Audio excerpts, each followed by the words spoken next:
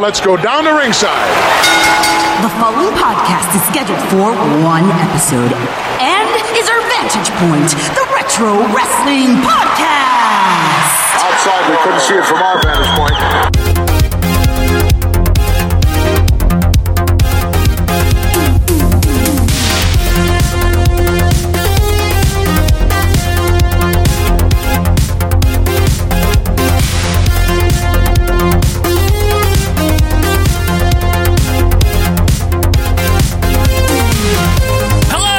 Wrestling fans, and happy Labor Day. Welcome to our Vantage Point, the Retro Wrestling Podcast. It is episode number 144 here on Monday, September the 2nd, 2019. Hope you are having a 3-day weekend, and if you're not, hopefully we can help you get through your day a little quicker as we romp you through the world of retro wrestling. I'm Joe Murata. That is hard-working Michael Quinn. How you doing there, Michael? Howdy doody. How you been there, sir? You're still working hard on that Anderson account, eh? Working very hard. Spending your days. I'm looking forward to this Labor Day. Yeah, the labor. I've been laboring. You have been laboring, This is a man. day for me. This is a day for you. It really is. And folks, thank you so much. Hopefully it's not labor to listen to us romp you through the world of retro wrestling. You know what? If this isn't hard work for you, why don't you go over to Twitter at OVP Podcast. You can follow us there. On our quest to 10,000, we're going to release for free for everybody our WrestleMania 3 Patreon Quest review. for 10,000. It's a long quest. It's a we're only at the 20-something as of press time, but so it's going to be a while. But hey, we're playing the long game on this one. The long game. We rarely play the long game. We play the short game a little bit more, but this is the long game. Playing lawn darts. Yeah. So you can follow us on Twitter at OVP Podcast for a lot of fun video clips and things like that. Yep. You can also email us if you need to at ovppodcast@gmail.com. That is vppodcast@gmail.com. We can also go to ovppodcast.com for everything I just want to mention. And if you want to talk to us and a bunch of other retro wrestling fanatics, you can go to the middle school lunch table of retro wrestling groups when it's over on Facebook. Yeah, facebook.com/Bobby Walker. It's a good site. It works hard, and it's very excellent. Stupid. Over there's a search bar that works hard as well. It does. It works. And in that search bar, you type in our Vantage Point Retro Wrestling Podcast. Beep, bap, boop. Dusty works hard with Walker, and then it makes the Kaflooey. Hang on. Kaflooey happens, and then that's it. You're in the group. Yeah. It's fun. You hit the join button, and you're in. And we talk there about retro wrestling. You talk about the current product, too, if you want to. But the whole point is that we're nice to each other, and we don't tear each other down and get on each other for our opinions. It's just opinions. Unless you're Doc. If you're Doc Hendricks and you're in the group, you're going to get need some problems there. I'm warning Doc Hendricks in case he's listening today and his fancy outfits, his New Orleans garb. Pointing to his chin, of course. Yeah. But no, in all seriousness, if you come over to the group, whether you've been a fan for a really long time, or maybe you're just getting into wrestling, or you're just getting into wrestling, whether you've only like WWF or you like all of the stuff, come over to our Facebook group. It's a fun time, and we'll just hang out and we'll just talk about stuff. And it's personally, I think it's fun. I think it's a really fun group. It's the funnest. I think it really is, though. Seriously, it's the funnest group on the internet. That's what the critics are saying. That's the award that we've won. Yeah. Yes, and a little bit later on in the show, we'll have some information on Patreon. We do have one. It's got some exclusive stuff in there that you might want to check out. You can go to patreon.com/OVP Podcast. But Quinn, this season, what we're doing is something kind of as a reward for the fans, kind of a thank you to the fans for... Thank you for being a fan. You should do something with your audio magic on that one. I don't know what you're talking about. We are counting down to episode number 150 this season. That'll be coming up in October, and that'll be 3 years, which we keep saying is a long time. Yeah, 3 years is a long time. Andre always said Andre that. the Giant would... we concur with that. We do. We agree. That is a big fact. It is. So what we've been doing, we've been taking one question or one request, basically, per person, putting it into a wheel, and spinning that wheel every single season live on the show. And we're going to pick whatever that wheel lands on and talk about it for the opening segment. Okay. And it actually has its own theme and everything. It's called Will You Stop? Does this involve Vanna White?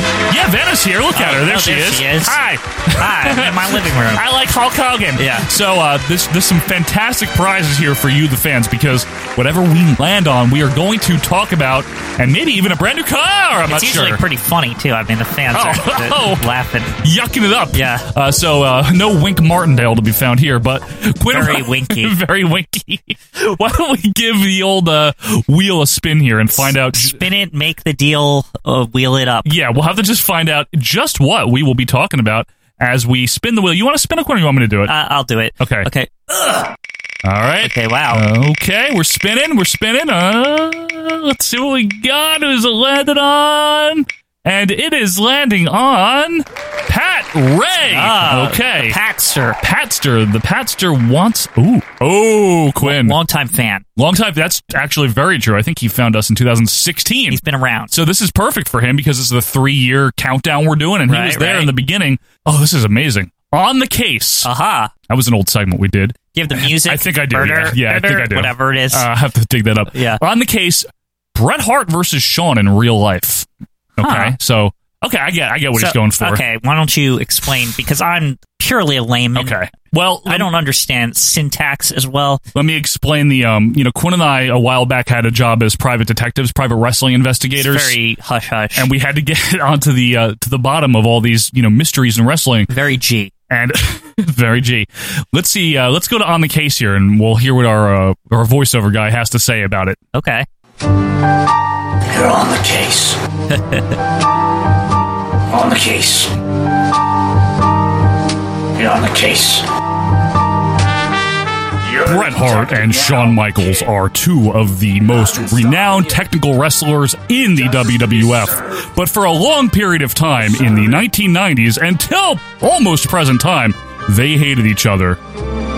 Why? Quinn and I decided to get on the case. What? What was that voiceover about? So, okay. Thank you, Pat Ray. See, the On the Case music is very good, actually. Yeah. I forgot about how good that theme was. So, Quinn, we are on the case here about Bret and Shawn. Right.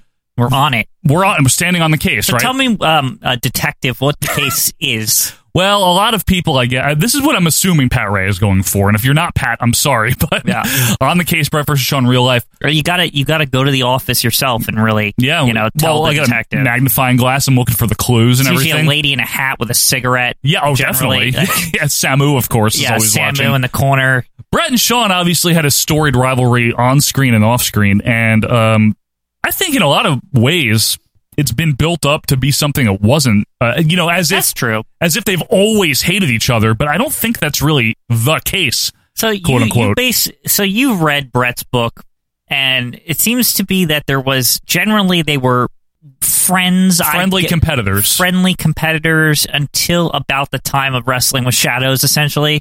For the most part. This is the thing. Okay, here's like the lore version that used to circulate and probably still does in some people's minds. The lore is that they never liked each other.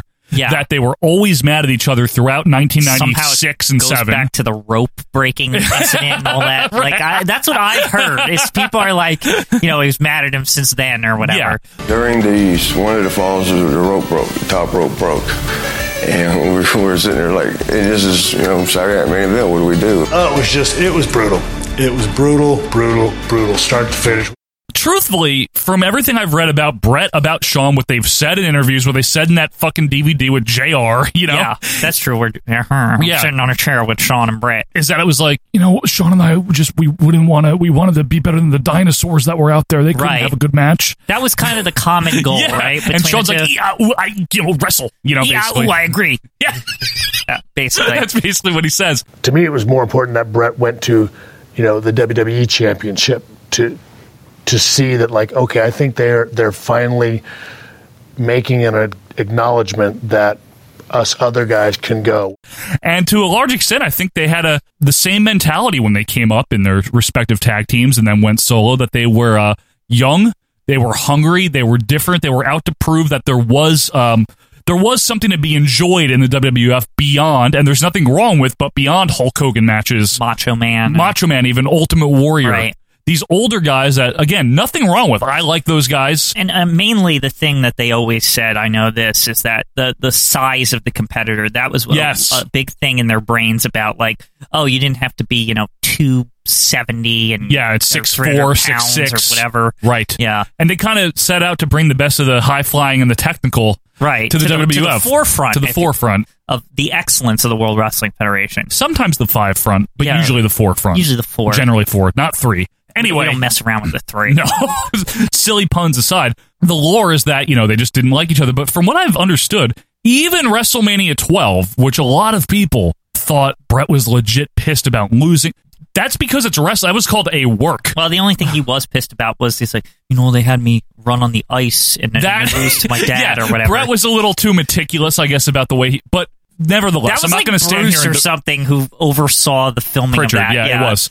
I'm not going to defend Brett, and I'm not going to attack Shawn on this. I think we're looking at it objectively. But at the same time, they were not mad even at wrestling. Like, that was all like they were like working together. They're like, yes, let's make it real. Like, let's do it. Like, that's probably what happened. And Brett gives and gave, even at the height of him hating him, Brett gave Shawn all the credit in the world for that match. He's the best athlete. I kept up with that little bastard, and I worked out so much just to keep up with Shawn. With that, that's Brett putting him over, basically saying like, he worked his ass off to keep up with Shawn. Right, that's the point he's trying to make. Shawn was the athlete, Brett was the technician. So he gave him all the credit in the world. They had a great match. That whole thing was worked when he came back in late '96 and they started sniping at each other. But Shawn Michaels, you haven't learned anything from Jose Lothario. You certainly haven't learned anything about respect and integrity.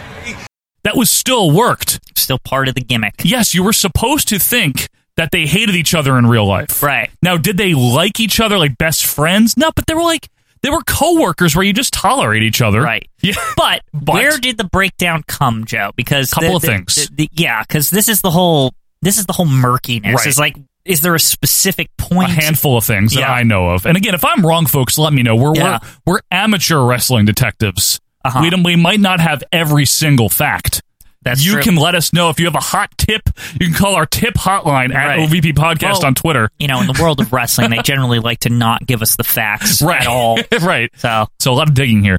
But from what I understand, only a couple of things really annoyed each person. One was Brett thought Shawn was faking his knee injury because he wrestled soon after it. Right. Whether or not other people thought that, I don't know. It's been said. Has that ever been confirmed if there was legitimately a knee injury? But Shawn was I don't know. Like, I've always suspected, maybe this is just the Shawn fan in me, but I've always suspected that, yes, there probably was a doctor who said, your knee is bad, you should not wrestle, Correct. you should retire. I believe and he probably used those words, even though he had no plans of retiring, and that he was still generally pretty capable of doing things. That's a fair way to look at it, Quinn. But it's possible that a doctor actually said to him, don't do this, it's not good for your knee. That's what he says, yeah. I believe that.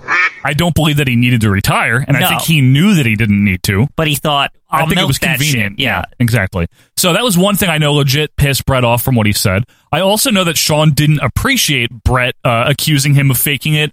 Shawn did not appreciate Brett having issues with him being pilled up, even though why would you want to work with someone and deal with someone that was on pills throughout, an entire year? But the thing is also, Shawn, with the drug thing, Shawn is fully been like, I was having problems. Right. I'm sorry. But just at the time, Shawn was in a different frame of mind. And I obviously know that the irony, and this is still persists to this day, because Brett's come clean about a lot of nefarious things and extramarital affairs and concupiscence and things like that, but he did not appreciate Shawn insinuating that he was fucking Sonny. Even though lately you've had some sunny days, my friend.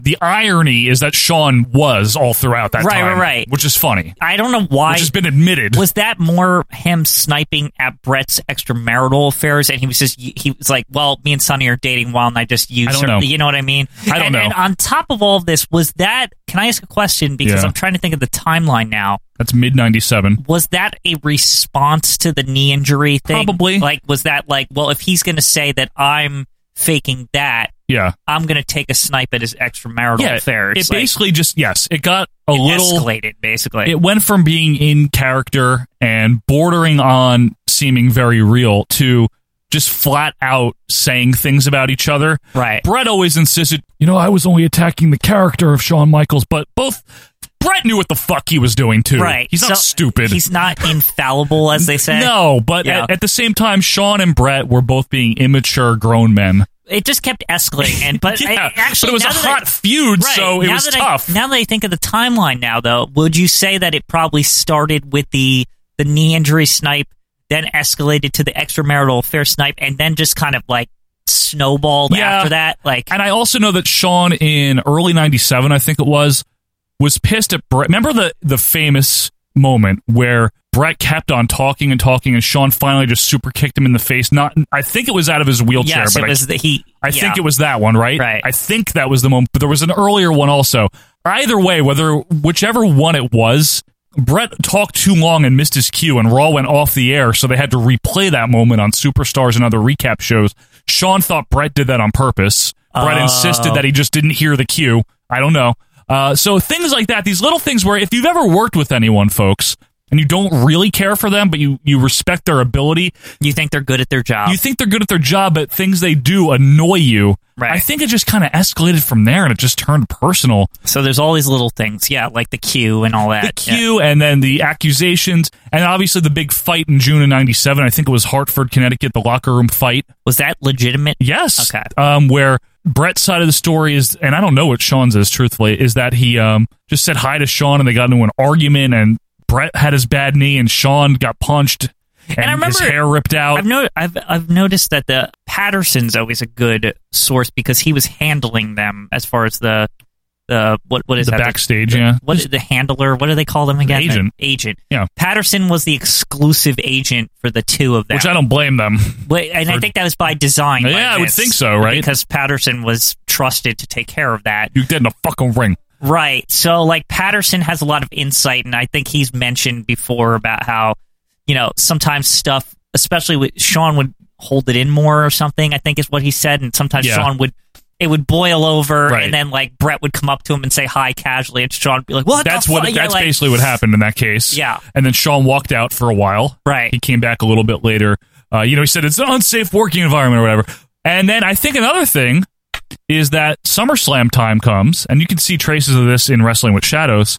Brett, I think, was resentful towards Shawn that they now made him the top heel, but that's not, and whether that was Shawn's idea or not, that's Vince decided to do that. The workers don't have a say in where the story goes. Well, again, Brett would say that Shawn did, and a lot of people would say that Shawn and the Clique had influence. Can I ask a question, actually, just to attack, not even attack, just to kind of criticize that viewpoint that the Clique had some kind of influence or whatever. Yeah.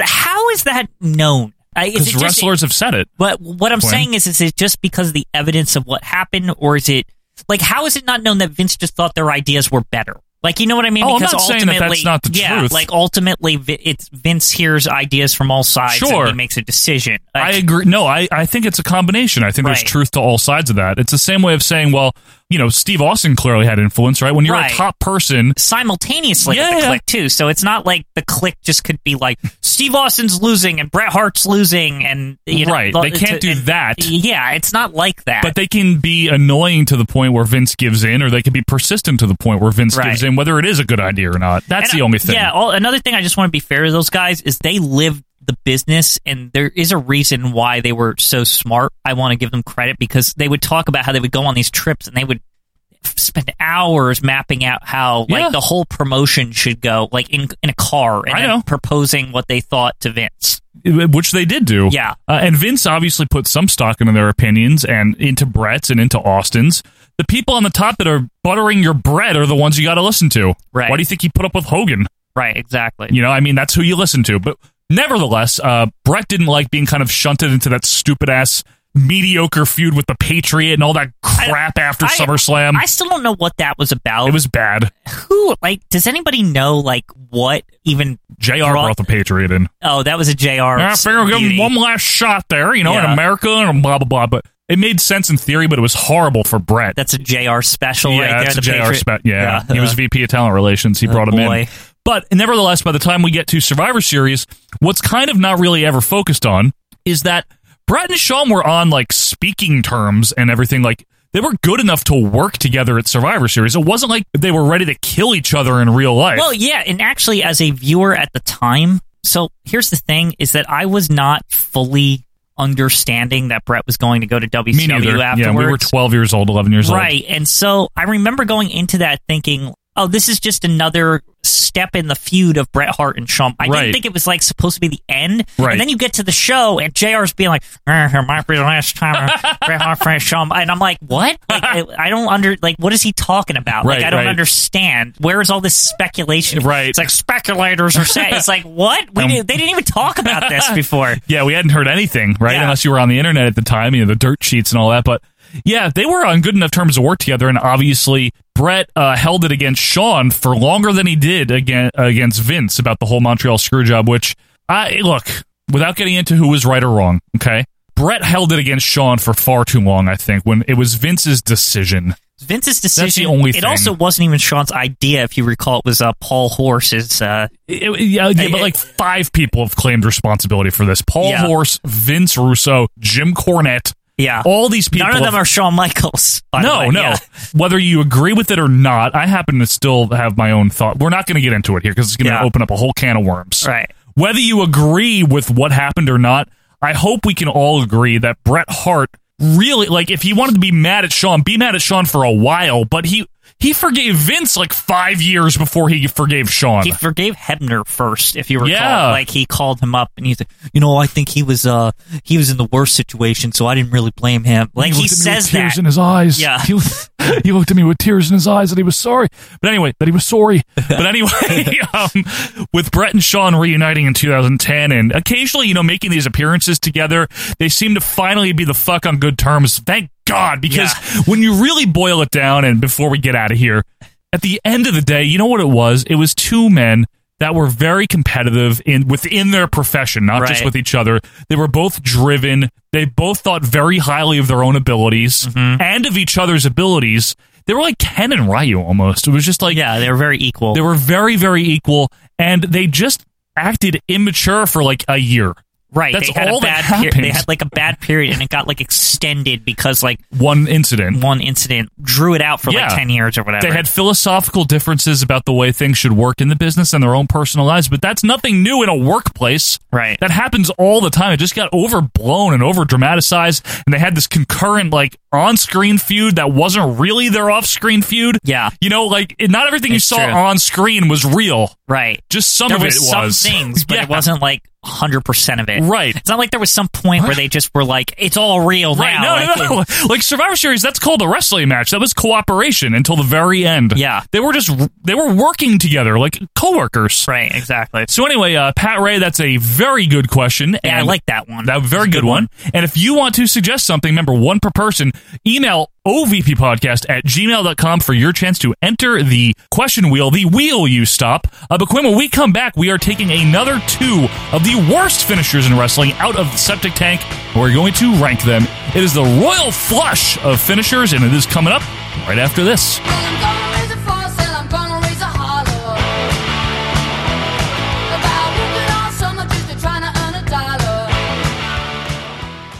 We're there at Hartford for Raw, and I've come out of one of the offices. I've been making some notes or whatever, and here comes Steve Lombardi, Brooklyn Brawler. Holy shit, Shawn and Bret just got in a fight. I don't know what the fuck. Come to find out, apparently Lawler is in the locker room, in the stall in the toilet taking a shit. And he's got his tights down around his ankles, and he hears... I don't know whether Bret was in the room and Shawn walked in or the other way around, but one of them said something to the other one. I think probably Shawn opened his mouth first, usually. But I don't want to ascribe quotes to people. I don't know what was said. But it was like, oh, yeah, and all of a sudden you hear boom, boom, boom. Now Lawler's sitting on the toilet with shit on his ass. And he's like, whoa, they've gone down and they're scrapping. He's like, oh, shit, what the fuck? And he gets his fucking tights out. I don't know, the history is not recorded whether the king wiped first. From Harley Race to Hulk Hogan, Ric Flair to The Rock, Sting to Steve Austin, you're listening to Our Vantage Point, the Retro Wrestling Podcast. And welcome back, wrestling fans, to Our Vantage Point, the Retro Wrestling Podcast. Happy Labor Day, hopefully for you. Hopefully it's a 3-day weekend. If it's not, we're here to keep your day moving here, baby. Here on the OVP, baby. Mongo, baby. It's my Mongo impression. Yeah, it's Mongo. It's episode number 144. It's September 2nd. And Quinn, before we get into the worst finishers here, we do have some great content over on the Patreon. Yes, patreon.com/OVP podcast would be the website for that. The web URL.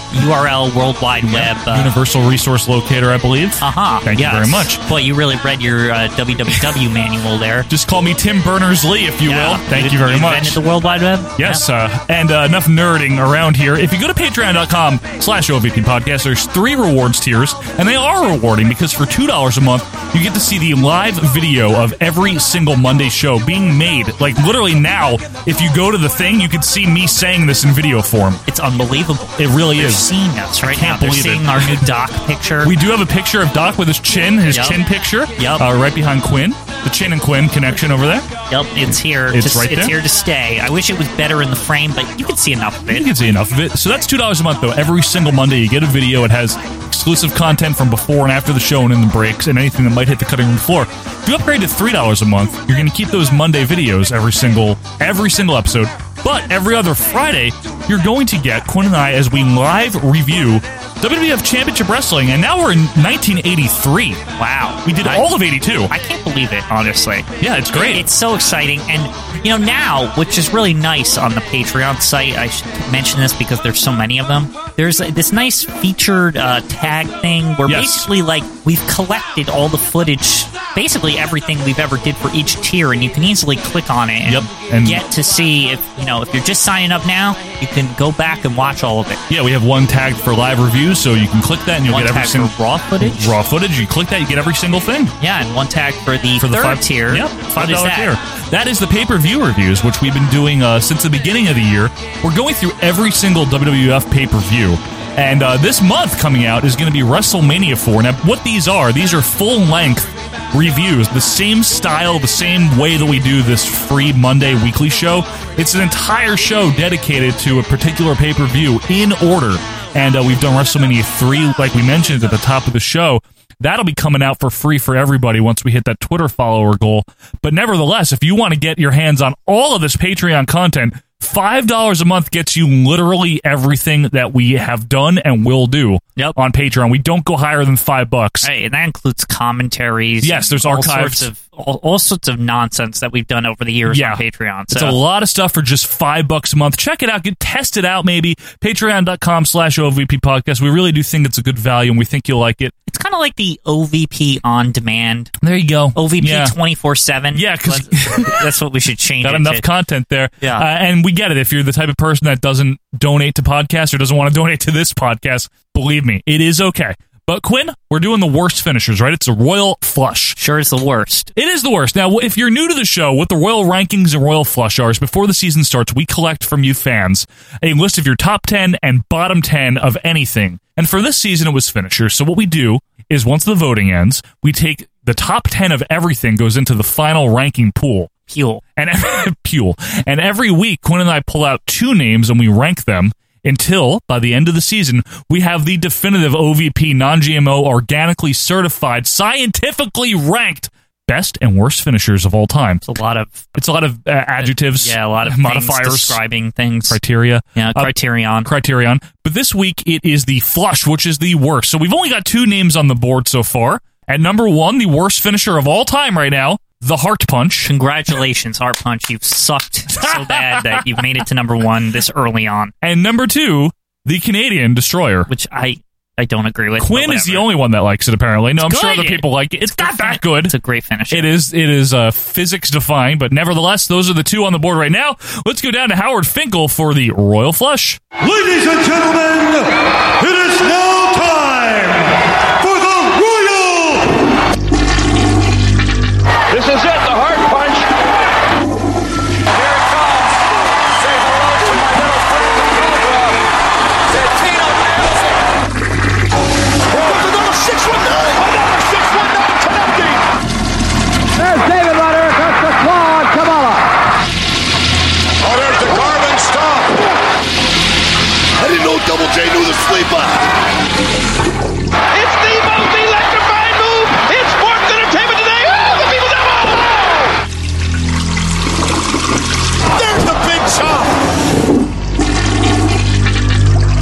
the royal flush of finishing moves. Quinn, flushing. It's very flushy now. Hey, every week those toilets just they're still going. We need to get some Drano around here. Please turn those damn toilets off. All right, so we're going to be ranking two more. I'm very excited to pull these out of the tank, Quinn, because you know they're going to be the best of the best. Tank clearly, of shit. Yes, Tank Abbott.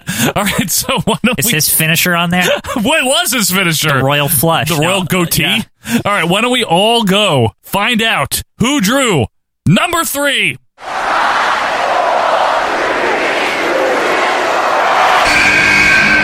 Then eventually the hand locked into a deformed position and he was left with nothing but a claw. Okay. The iron claw. Yeah. Or the claw hole, the face claw. Some of you WCCW folk might find this okay, but I don't. Okay. The claw was, I guess, either invented or pioneered by Fritz von Erich, who... What a pioneer. Right up there with Davy Crockett. Did he get dysentery? Was he able to get over the lake with his oxen or whatever?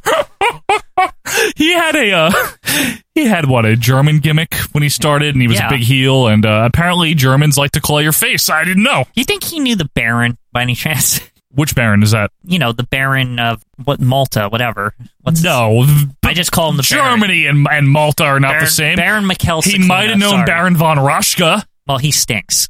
I don't like him as much as Baron Mikkel Cicluna. Von Kaiser. Yeah.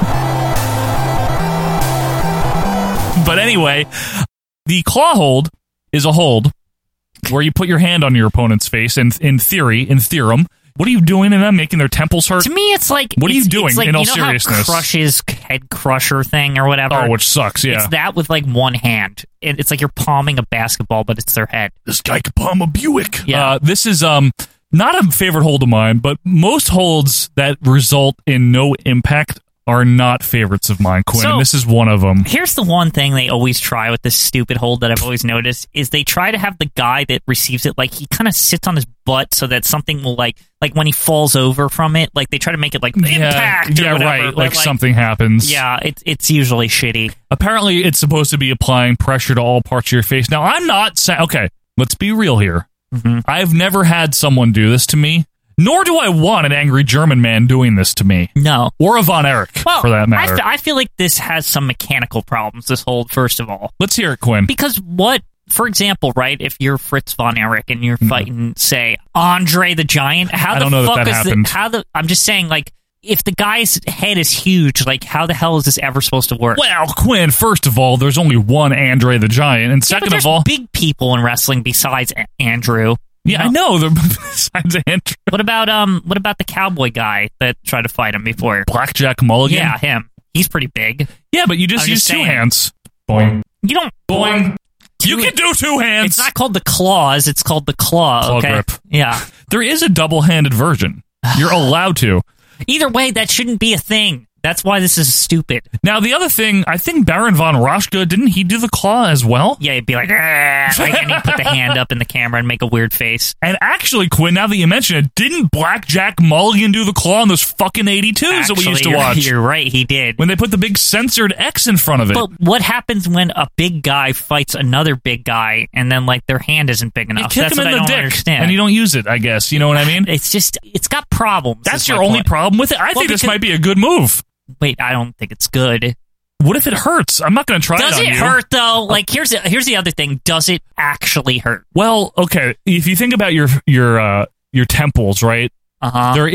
They are sensitive. There's nerve holds that you can put on, and if you hit the right part of the neck, I think you could actually legit hurt someone with this. Here's the problem, though, No, this Joe. is a good move, Quinn. Here's my problem. What?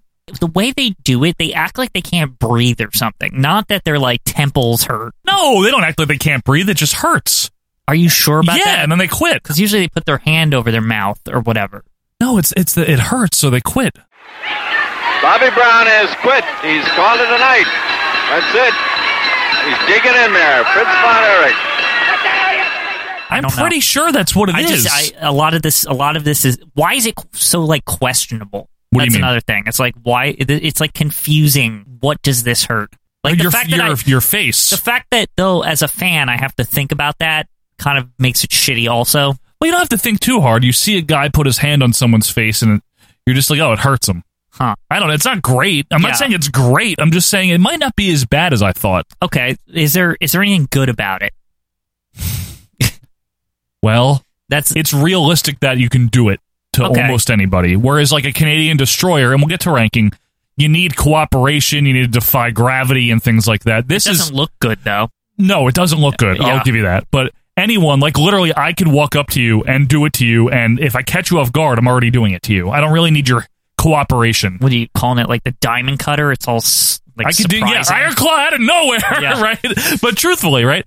It's also worth mentioning, folks, all of the Von Erichs used it in case you need to see someone use they it. inherited it from their daddy. From Fritzy, from their pappy. Their and wrestle like your pappy. Be a wrestler like your pappy. Remember when Vader said the pappy? Yeah, remember. All right, so I like my pappy. Pappy. You want to be like pappy?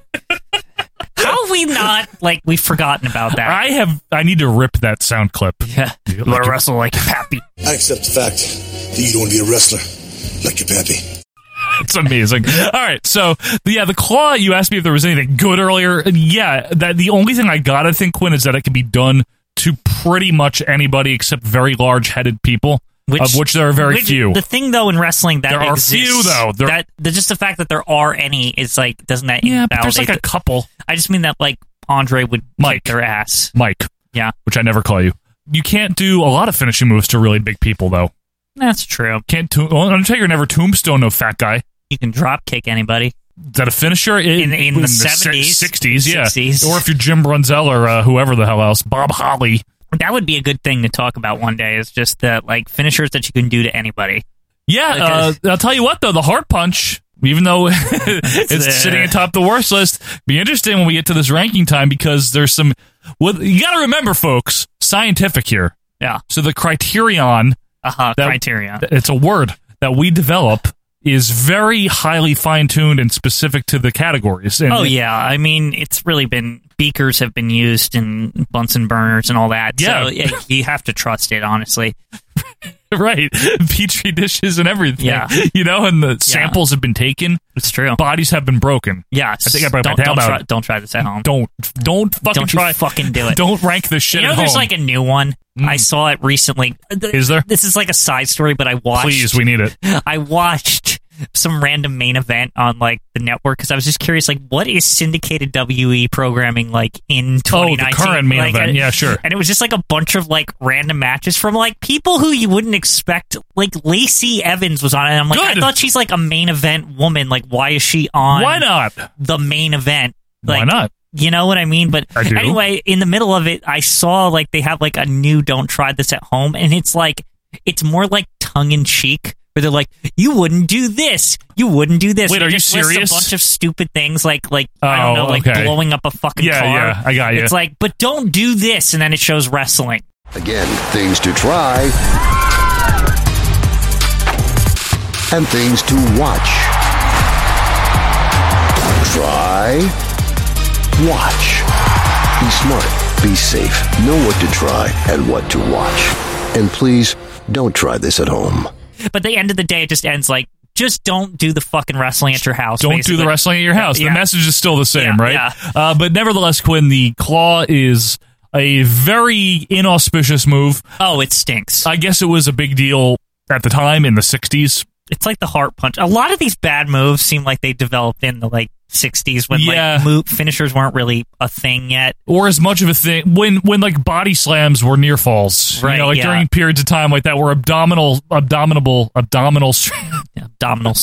the Yeti, where the Yeti, where abdominal stretches were finishing moves. It's during that era, but when they translated the later, Kerry Von Erich used the claw and the discus punch, two shitty finishers, right? Wow, in WWF. That is a combination of shit, right? Yeah, there. Exactly. It's just shitty, but that's all I got on it. There's not much. I don't think it's very good looking. There's really all you can say about it is you put your hand on their head, and allegedly it's putting a lot of pressure on them. Again, I've had the sharpshooter done to me. I've had the figure 4 done to me. There's various other things. I had a friend who tried the claw thing on me, and I didn't get it. Yeah, but you were kids. There's no strength yet. Yeah, you know what I mean? Putting his hand on my head, and I was pretending so that that's the different. fake fans would think I was You know what fake fans? Oh, the imaginary fans. Is this in the wrestling league you were in? Yeah, I mean, you weren't when you were a kid. You didn't have a fake wrestling league with your friend. It was like the two of you. I might have. Yeah, exactly. All right. Let's put the claw to the side now, Quinn. Yeah, enough with the claw. Enough with the claw. There's not even much to talk about the claw. No. It's so dumb. Well, hopefully our next one, Quinn, will have a lot more to talk about. Let's find out what drew number 4.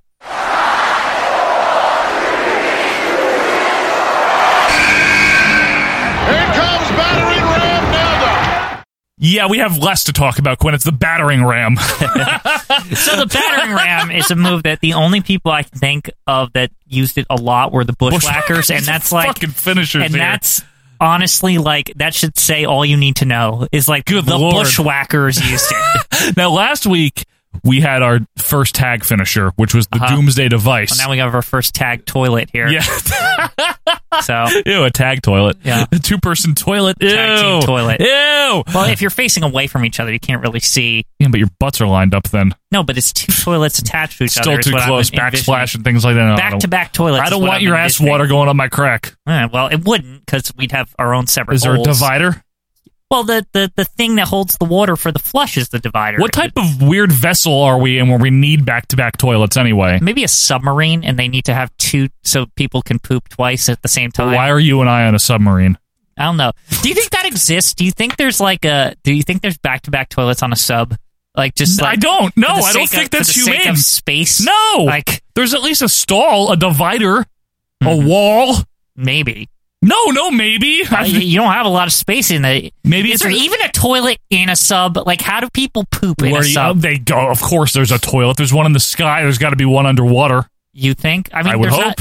Sub, you're very restricted on space, honestly. So are you in a plane? Yeah, but even more so in a sub. True, but you got to have a turlet. I'd like to know like the facilities of a submarine. Like besides obviously there's where they shoot the torpedoes and where they pilot the thing, but where else there's quarters obviously. Yeah, there's quarters. Like you have to sleep.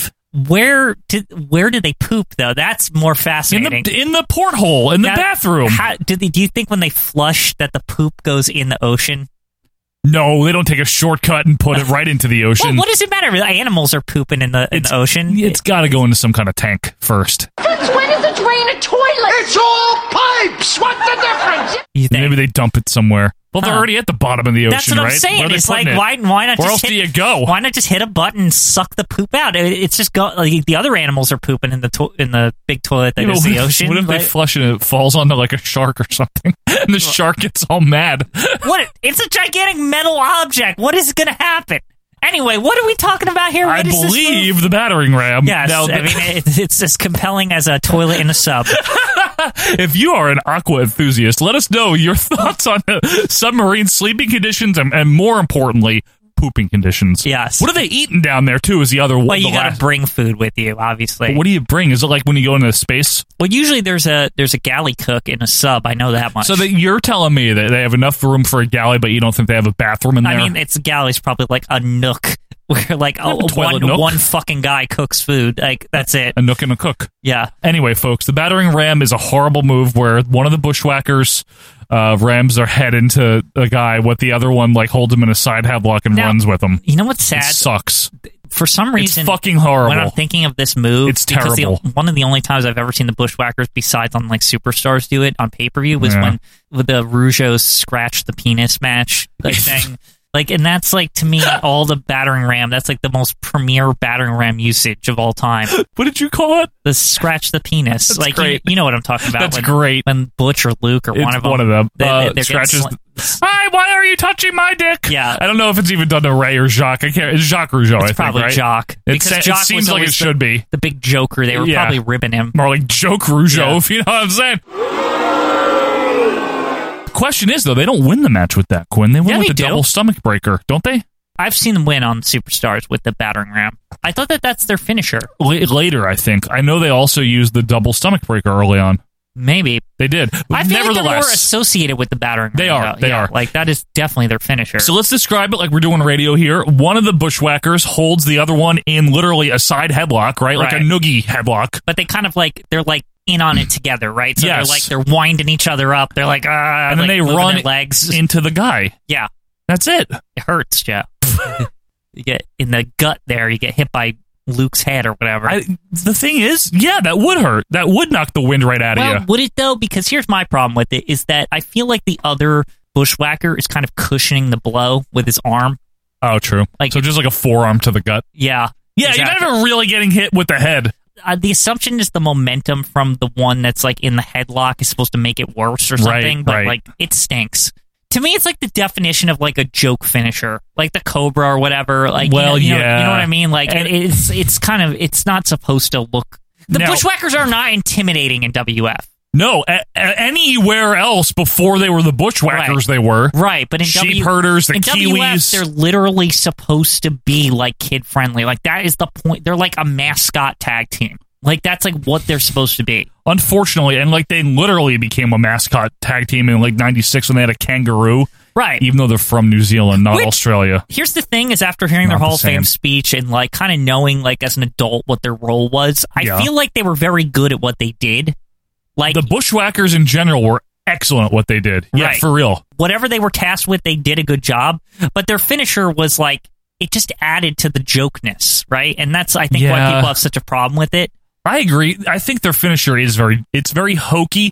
It's not supposed to be though. That's the thing. It's like it's supposed to be really. It's almost like a Nintendo finisher. Like if I was to think of a move that you put in a Nintendo game, like to me that feels very like so goofy. It's like something Super Mario Brothers would do or something. Right. Or so yeah. And it's also to me it kind of is the wrestling equivalent to like a pie in the face for a cheap laugh. Yeah. It's just a very quick, easy thing. It's like, oh, he's holding the guy and they run into him. It's like kids can relate to it. Kids can understand it. It's like big. It's stupid. You could totally see somebody doing the battering ram in a cartoon. Oh, I hope someone has. From a child's perspective, it looks like, whoa, they're running into him. Like, that would hurt, right? Now, did they do it to Carl Winslow? Maybe. And Urkel or whatever in that match and Family Matters? They might have. They could have. A cop! Remember that? Maybe the announcer even mentioned it, I think. Oh, and they're doing the battering ram or whatever. Like pretty accurate representation of a generic wrestling announcer in a sitcom. Well, I mean, he was pretty generic in that episode. You're right. All right, it's ranking time, Quinn. Yeah, I mean, these finishers suck. That's really the bottom line. There is, folks, and that's the thing. So but submarine toilets are way more interesting. I think so, but this matters, though. We're not going to take... Listen, we are not taking the ranking of these lightly. No lightness. This matters. Well, let's get into it, right? Listen, folks, we care. Yeah. If there's anything that we care about, it's making sure that the worst finisher is properly justified here. Nope. This is not flippant. Okay, this is not on a whim. There is thought and analysis and experimentation put into this, and you just be aware of that. Okay. Number 1 is the Heart Punch. Yep. Number 2 is the Canadian Destroyer. Where do you think the Claw fits into this, Quinn? The Claw.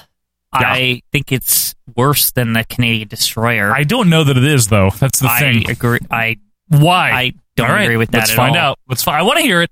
Because there's no givens here. There's no impact. That's the biggest part to me. It's like that's the biggest thing. There's no sizzle, but there's steak. Wouldn't there be more sizzle than steak in this case? No, there is steak. Like build up, but there's no impact. There's steak. I don't know.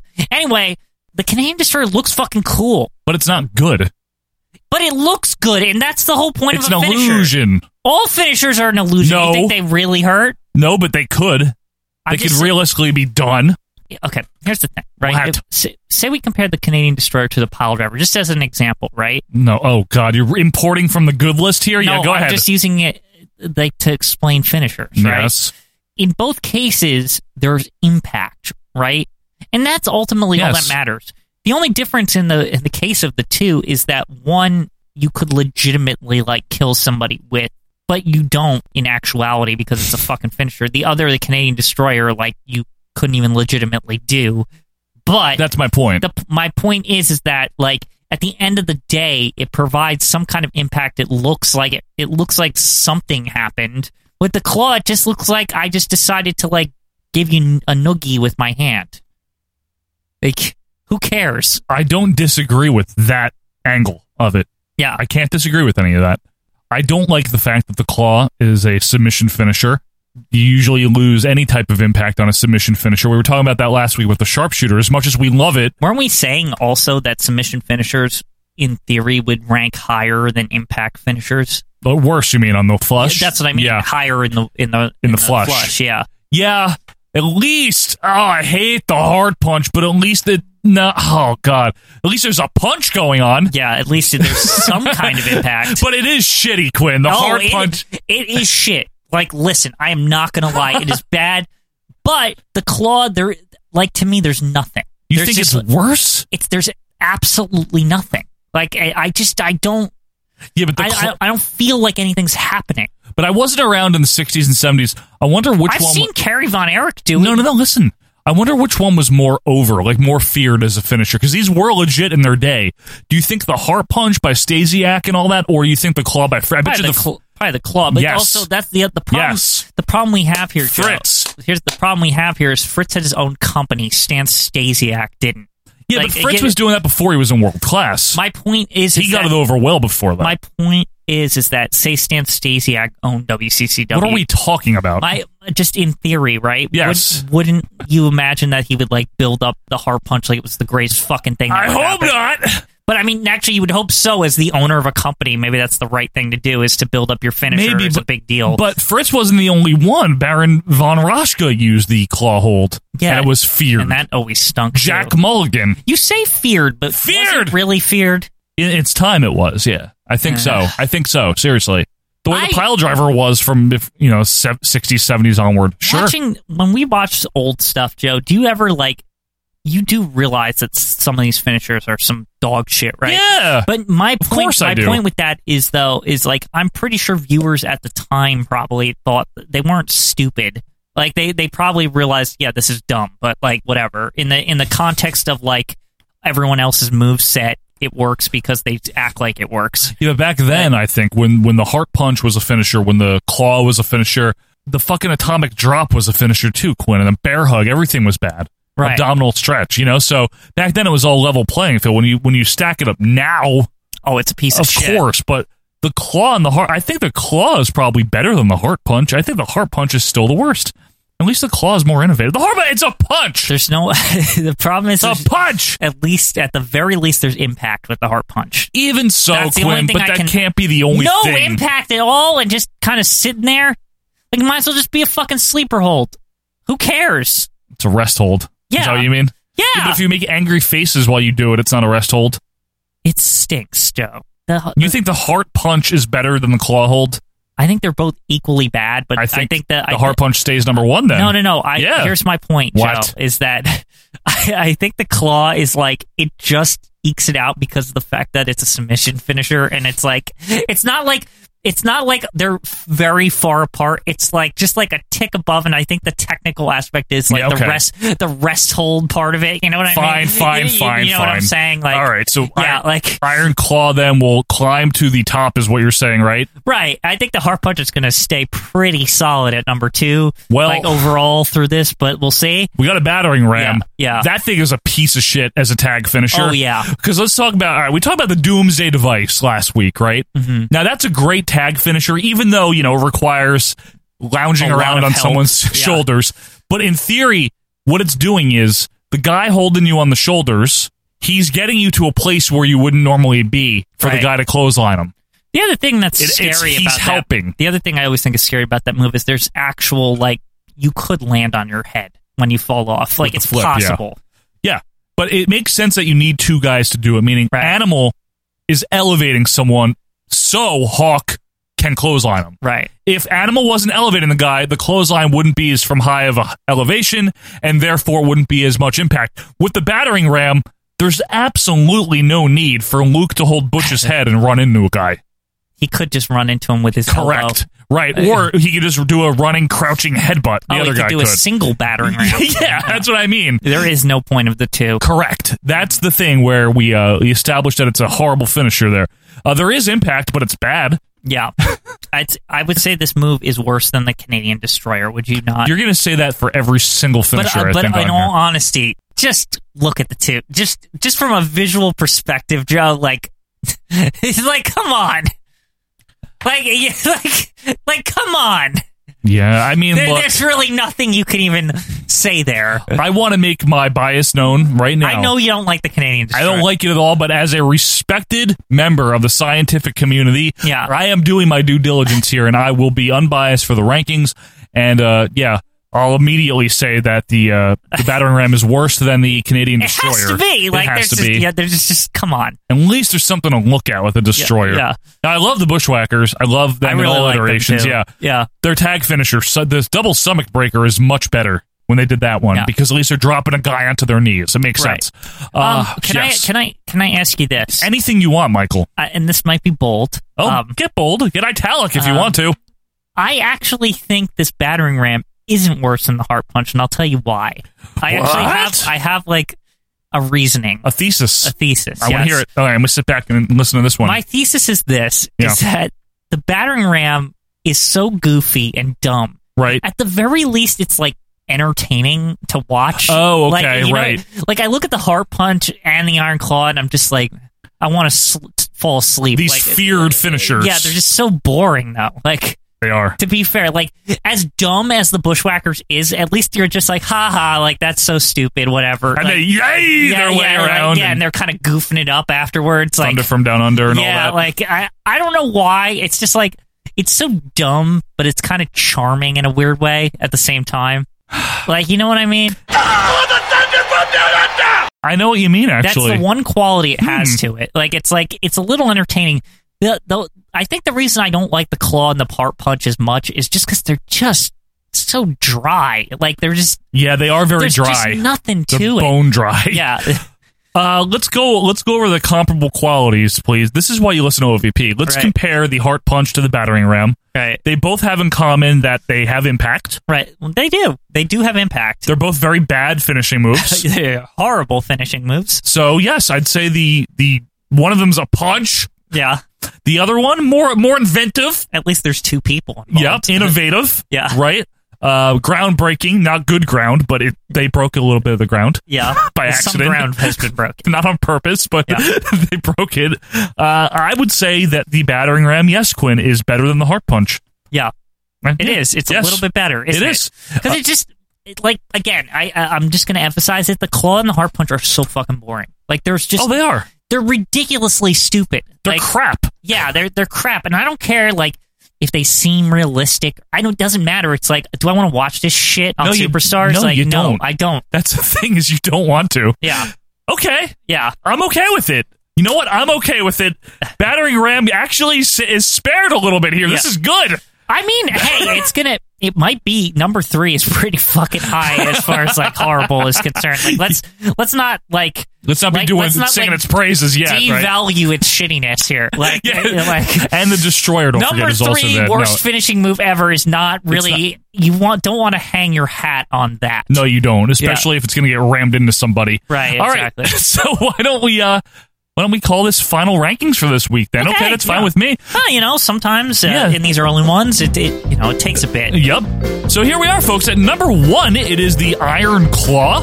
Piece of shit. Such a piece of shit. It is. Number 2, the Heart Punch, so it actually slid down a spot. Good for that. Yeah. Number 3, a newcomer, the Battering Ram. It's goofy like this music. Yes, it is. Yeah, this music is the Battering Ram of music. Flush music. Yeah, really. And number 4, hanging on for now at the bottom spot, is the Canadian Destroyer. It's the Ahmed Johnson of this month or whatever. Exactly. That is the 4 worst finishers as of now. Folks, let us know yours. You can do that on Twitter. You can email us or join the group. But when we come back, it's almost time for WrestleMania 4, so we're going to see what's going on in the World Wrestling Federation Superstars. That'll be coming up right after this.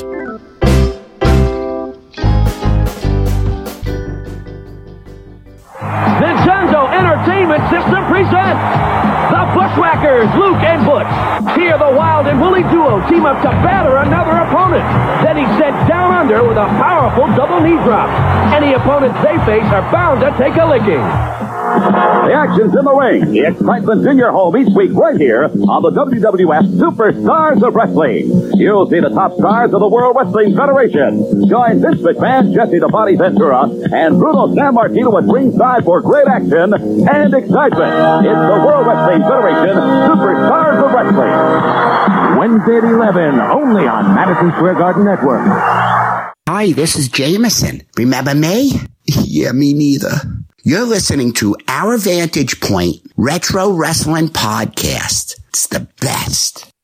And welcome back, wrestling fans, to Our Vantage Point, the Retro Wrestling Podcast, episode number 144. Quinn, before we get to our fun review, honestly, of WWF Superstars, that was a great little time watching that. There are other podcasts out there that are not part of some big conglomerate. They're not part of the upcoming WWE-owned podcast network. How is that even going to work? Well, I don't want to get into that right now, but they are scrapping through the indies, the independent podcasting circuits, the same way we are. It's funny now that exists. Yeah, now it is. We're in the indies, Joe. Not Westwood 1, not MLW, not WWE, the indies. Would we be the Ring of Honor? What would be our promotion, you think? Each podcast would obviously be an individual promotion. We're Juggalo Championship Wrestling here. Man, we're that low, huh? But check out WPAN, the wrestling podcast about nothing. It's hosted by two guys that have actually worked in the actual wrestling business. One is a retired referee.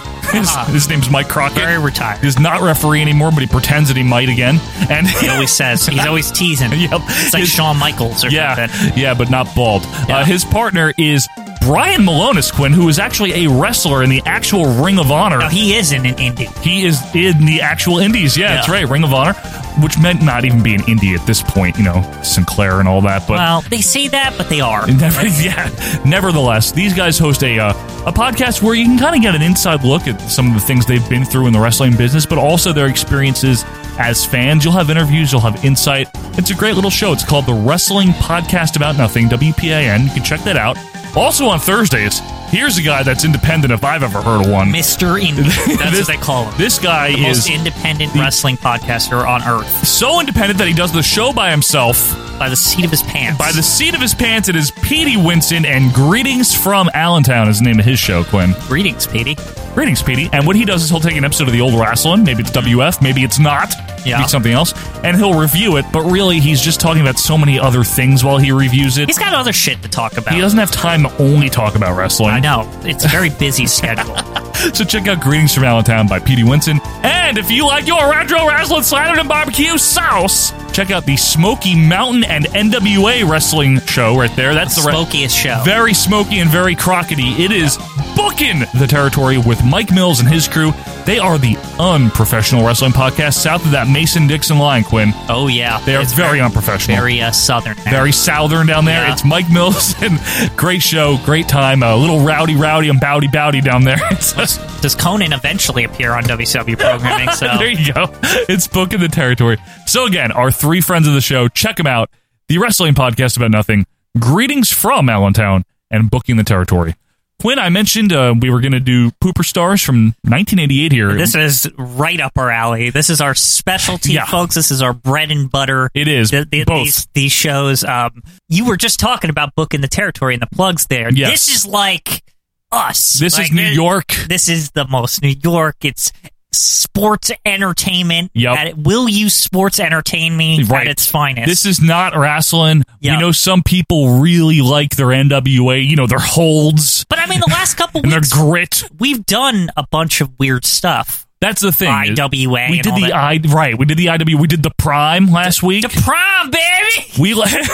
We like other stuff. Yeah. But every now and then, you just need to go home, and our home is the WF. Sometimes you just need a little comfort food.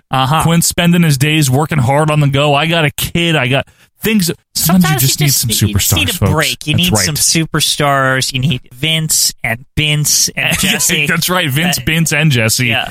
And let's get into the setting here. This is Superstars, March 12th, 1988. Couple of background items on this.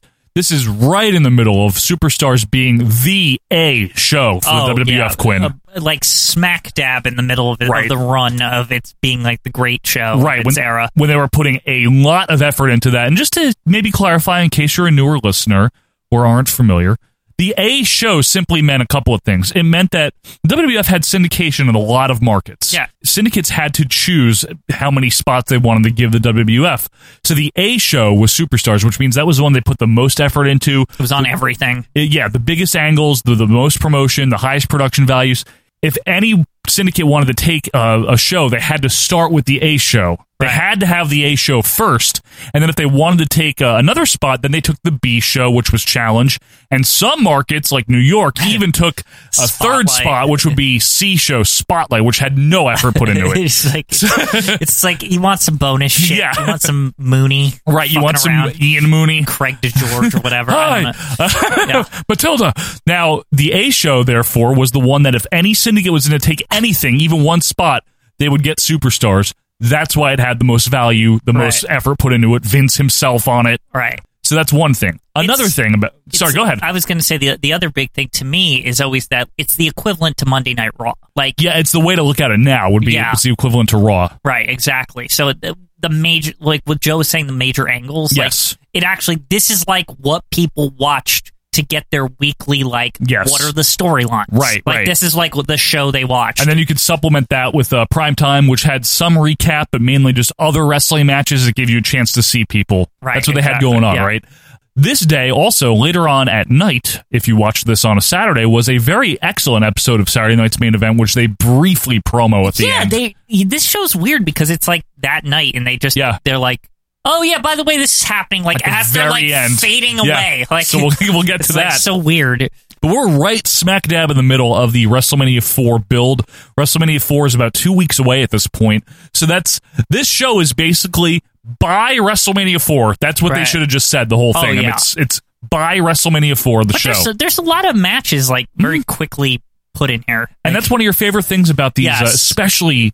These 80s superstars, Quinn, is what? Superstars has a weird way of being able to fit in fucking 5 matches in a matter of 20 minutes. And I never could understand how they ever pulled it off because they have all this other shit to talk about for the other 20 minutes of it usually. So it's it's insane that they're able to always squeeze in as much as they do. Right. It always fascinates me. This is a time. And until the 90s with Superstars, Vince just excelled at that, where this is fast-paced, but everything, it makes sense, and it all gets its point across. There is no fucking around. We always say with Superstars. Listen, this is what I have to say about every major show of any company we watch, whether it be NWA or IWA or any of these weird derivatives and the Canadian stuff. George Cannon. No. They all spend way too much time on the matches when ultimately they don't matter because they're squashes just like WF squashes. WWF, the big difference with them is they fucking understand that they're squashes, and there's no reason to spend more than 3 minutes on them. And that might turn off the purists that their holds and there's another reverse bourbon. But the thing is, ultimately with the long squashes, you're getting the same thing. You're just getting different people. Some dweeb doesn't get any offense and a finisher happens. I can do that in 3 minutes, and I can fit more wrestlers on my Vince's show. Thing, that's awesome. That's what he excelled at, and that's what we're going to get a slice of here. So let's get into it, Quinn. WWF Superstars, March 12th, 1988, and we get a cold open with a overhead crowd shot of the Kansas Coliseum here in Wichita, Kansas, and we see a clip, Quinn, of the Flight Safety International building. Yeah, something about the air capital of the world. I always found these Vince high school geography teacher openings, they're so weird. Why he do this a lot, right? I almost feel like they prep the show so it can get that NBC educational rating, so they can put it they can send the tape to high schools around the nation. Superstars. Yeah, could you imagine? They're amazing. The teachers just want them to see the opening clip of Vince talking about Kansas City, air capital, and then you watch wrestling for an hour, and you're like, well, I did learn about Kansas. Wichita is known as the air capital of the world, where over 100,000 pilots train each year at Flight Safety International. The camera pans down in the arena to Redcoat Vince McMahon, Redcoat Bruno Sammartino, and multicolored do-rag Jesse Ventura in a cape. Bruno. Ugh. Now, this is actually Bruno's very last WWF Superstars and I believe appearance. That's why you picked this, right? No, I just wanted something close to WrestleMania 4. Okay. That's all. I thought you picked it specifically because Oh, you know what I Bruno did? thing. Once I narrowed it down to pre-WrestleMania 4, I figured, hey, let's do the last Bruno one. Now, Vince, this is funny. Yeah. Vince gets very upset about Jesse Ventura's cape. He's He, all annoyed about throws it I was over his like- head. Yeah, he touches him. Yeah. I was like, what the fuck does he think he's doing? What are you doing, Jesse? You know, and then Jesse's like, don't fucking touch me, McMahon. I swear, he gets pushy with him. It's weird. Somewhere with his cape or something, or we're going to do it this way. Wait a minute. We've got action. Get your hands off my threads. Don't you ever touch my threads again. Here we go. Why a cape? Who wears a cape? Where do you even get a cape? Cut to the classic WWF Superstars intro, the one with the film strip, the good bass line song, Yeah, the NES music. Vince says that Jesse Batman Ventura is scheduled to join us this week. Fucking cape. It's shut up. Plus, we'll have the Ultimate Warrior, Ted DiBiase, Andre with another picture where he had a rope in front of his face. Oh, I didn't notice it this time. I was kind of listening as he was going through the names. When we were doing Royal Rumble 88 on the Patreon, Quinn had a big issue with it sucked. A split screen where Andre had a rope blocking half of his face. I don't understand why they don't show his whole face. It's just annoying.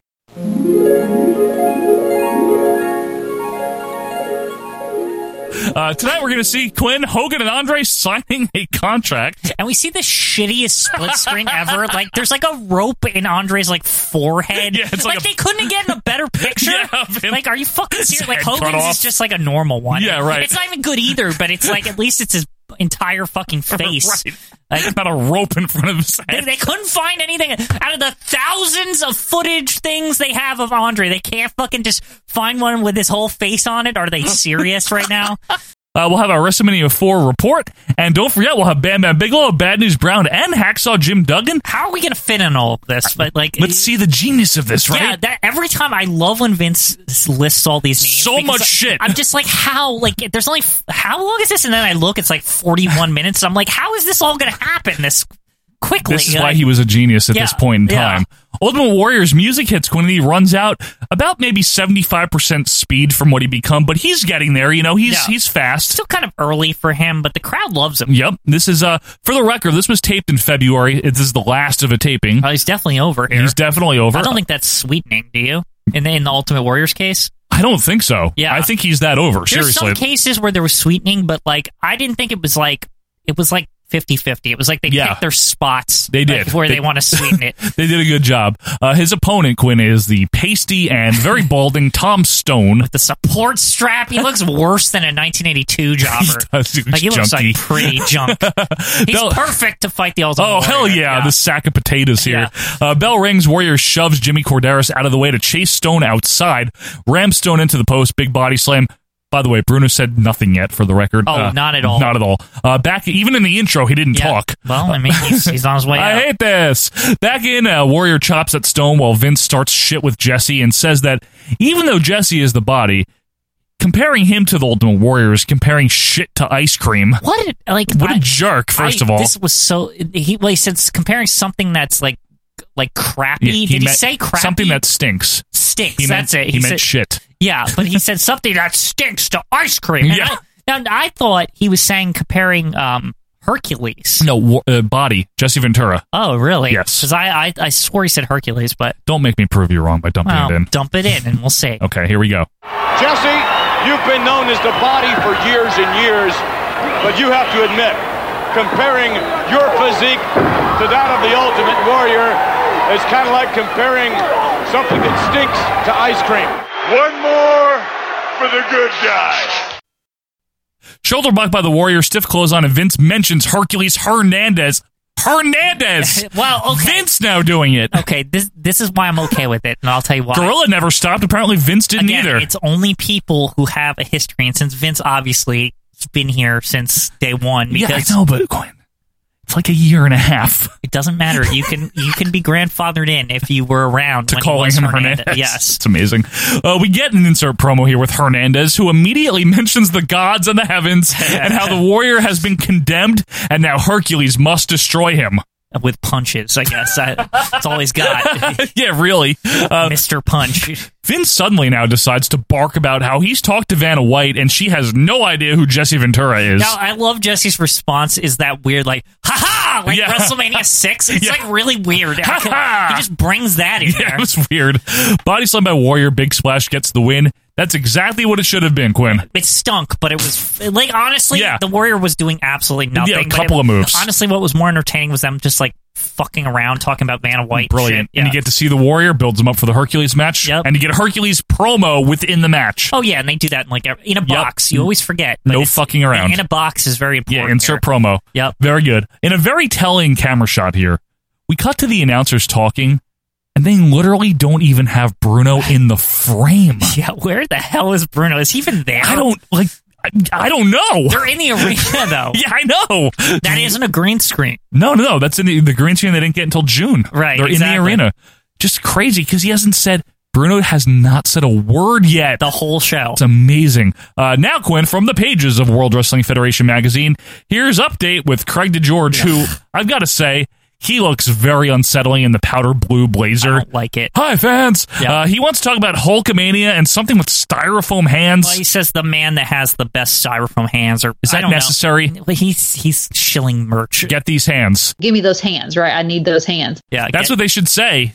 Man, Braun Strowman was really ahead of his time with the get these hands. That's a fucking, like, that should have been in the 80s. Right? Beyond his time. I don't know what you would say, but he's like, after his time? Imagine if Braun Strowman was in this Hulk Hogan era. Imagine they could sell those styrofoam hands where it's just like a full, instead of it's like a number 1, it's like a 5. A 5, yeah. It's like, oh man, it would have been so good. Get these hands. I love Braun Strowman, by the way. He is such a great wrestler. He's I've been saying this for years. But, like, he's really silly, but I love that, like, you can tag him with Nicholas and it doesn't matter. It doesn't matter. Yeah. He's a pro. He just, I think as a press future time, Hall he of Famer. Recently won the tag belts with Seth, with the champion. He did? It's like the Pedro connection there. Please don't bring Pedro up into this here. We show clips of Hogan beating the Iron Sheik in 1984 for no reason. Why is this happening? What does this have to do with anything in 1988? Now, notably, this was interesting. They didn't get rid of Eye of the Tiger. No. They show Hogan coming out to it, and Gorilla's even like, the Eye of the Tiger and the Eye of Hulk Hogan, or whatever he says. Which also means that this will be a problem when they have to eventually put this on the network, this episode. Yeah, right. Yeah. The crowd, of course, in MSG in 1984 loves Hogan coming out. Cut to the camel clutch that Hogan breaks. I have to say, by the way, Gorilla's commentary under this match is perfect. Now, it's good, but I always thought Pat Patterson was really out of place. I just want to watch the match. I don't want to talk. Why is he here? Like, what do you mean? That was Gorilla and Patterson. They're not MSG usually, are they? Briefly. Oh, Gene wandered in very soon to MSG with Gorilla. So weird. Yeah, like, Pat was there a little bit. Yeah, it's not good because, like, to me, Pat, he's supposed to be with Vince. Yes, like that's like the combo that we're used to in 1982 and 83 and whatnot. He had a run with Gorilla for a little bit. So weird. It's weird. Yeah. Anyway, of course, the big leg drop, the cradle pin, Hulkamania is born. Love that moment. Always will. Yeah, it's great. I love that the bell rings like 23 times. Yeah, it rings a lot. They're like, everyone shut the fuck up. Hulk, we have to say he won. So we can put it on Coliseum Video or whatever. And Hogan's like falling around in euphoria before getting his belt. Oh, I can't believe I won it. Like it's like it was ever a question. So really. Back to Craig, who I swear, and I'll drop it in, says Hulkamania. Well. Hulkamania was born. And Hulkamania is born. Then we get a video montage of like Hogan's whole career now. What is this, farewell to Huck as champ? This feels like early Coliseum Video. Got Craig talking. Yeah. It's like, and Hulkamania was a thing and yada, yada, yada. And then Craig's like, Hulkamania was unstoppable, as we now throw to clips of WrestleMania 3. Oh, come on. Controversial count is highlighted in all this. Why is this happening? Like, seriously, though, we already know all of this. It's so, like, they've been over 45 fucking times by this point. I guess for any new viewers, just to hammer the point home of the background of Hogan Andre, right? At the time, it must have been their longest running storyline. Right? This, like, Andre Hulk Yeah, thing. I'd have to think so, like, right? It's been since, like, he poured the champagne, which they didn't even fucking show. Yeah, which you're is, right. like, the whole, like, what they're going for here is, like, the Andre connection. Right? Nice of you. That whole thing from when Hogan won the belt. I've seen the video package probably 7,000 times in my life, right? Right? Like, I always know you start with the, have a nice of you, and Hulk's nice with his, of like, you. parents or whatever. I'm proud of you. Yeah, all that that shit. Parents.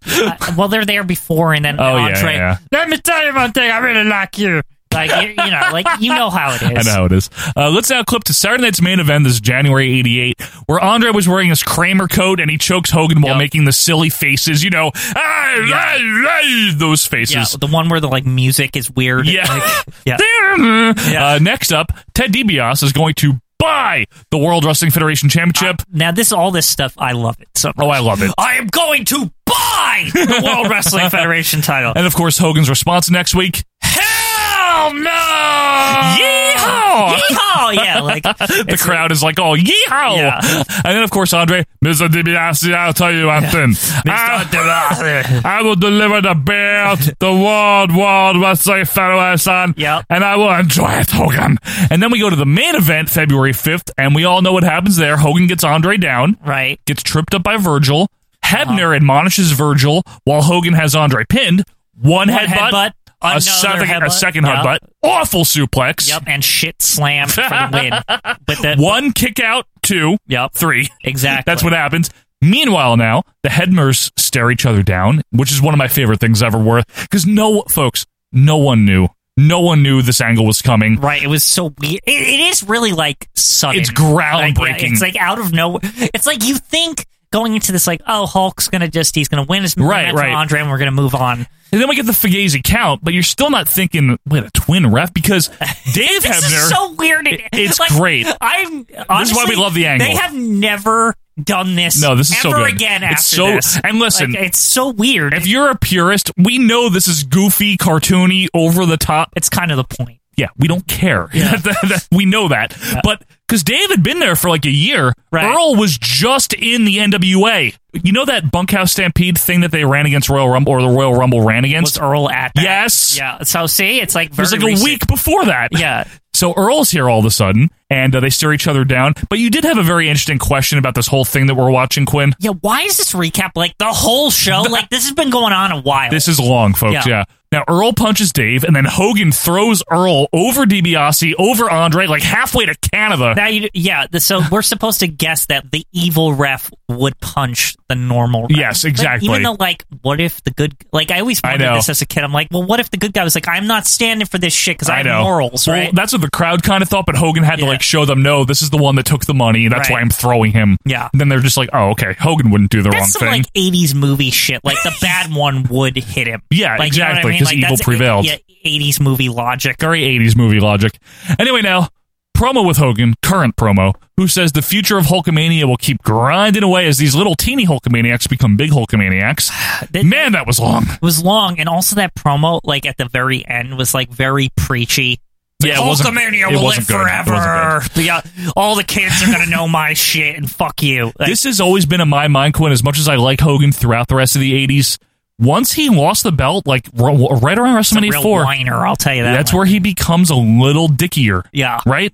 He really does. It's almost like he's I got to defend myself. I can't let this shit ever happen again. So it's now I'm going to indoctrinate the Hulkamaniacs so that they always demand I get title shots. Seriously, yes. That's the kayfabe logic. It's well, if he can keep brainwashing the hucksters, right. That, he'll never not have a chance. That's what happened, basically. Yeah. Cut to Bob Uecker, who's hanging out with Jake Roberts and Damien. Uecker gets very scared of Damien, and that's pretty much the whole point of the promo. You're such a big part of WrestleMania 4. I got to know something. You ever handled one of these before? I'm sure you have, huh? A couple of times? I've been close to him a lot of times, Jake. Good. It's very goofy, and I love it. Yeah, it's similar to what they would do with Trebek and Damien. Yeah, I do like Uecker in the striped shirt, by the way. Very casual attire. Yeah, very 80s young attire. I'm here with Damien. I'm not afraid of snakes. By That's the way, all it Uecker's is. suntan is out of control in this clip. Very dark. Yeah. Good for him. Probably down in the island somewhere. Cut to ringside where you can't hear a damn thing Vince is saying. It's really bad for a minute. I don't even understand why. Like, it's just for like a second. Yeah, for like 10 seconds. Yeah, I don't know. Yeah, it's like, what?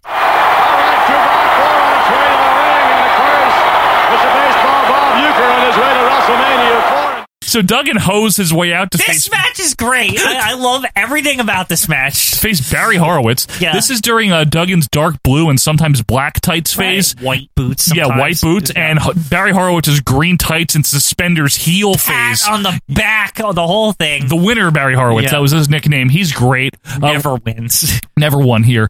I want to mention this. We never talk about this. The referee is Earl Hebner in real life, but in kayfabe, it's supposed to be Dave. Because in real life, the real Dave Hebner got injured from those kicks by Earl. He actually cracked seriously? a rib. No, I thought Dave shortly after this, kind of deferred to Earl. Right? He did, Yeah, right? So it was kind of like Dave went to do behind the scenes shit. Dave would occasionally still ref, and his last notable ref appearance is WrestleMania 7. He does the Warrior versus Savage match. By the way, as an executive, I must say this is an amazing way to bow out, where you nobody really knows that you're gone. You just kind of your twin brother just replaces you. Your twin brother replaces you, and you get to control everything behind the scenes. You know what, too, Quinn? They never even said the phrase Dave Hebner for years.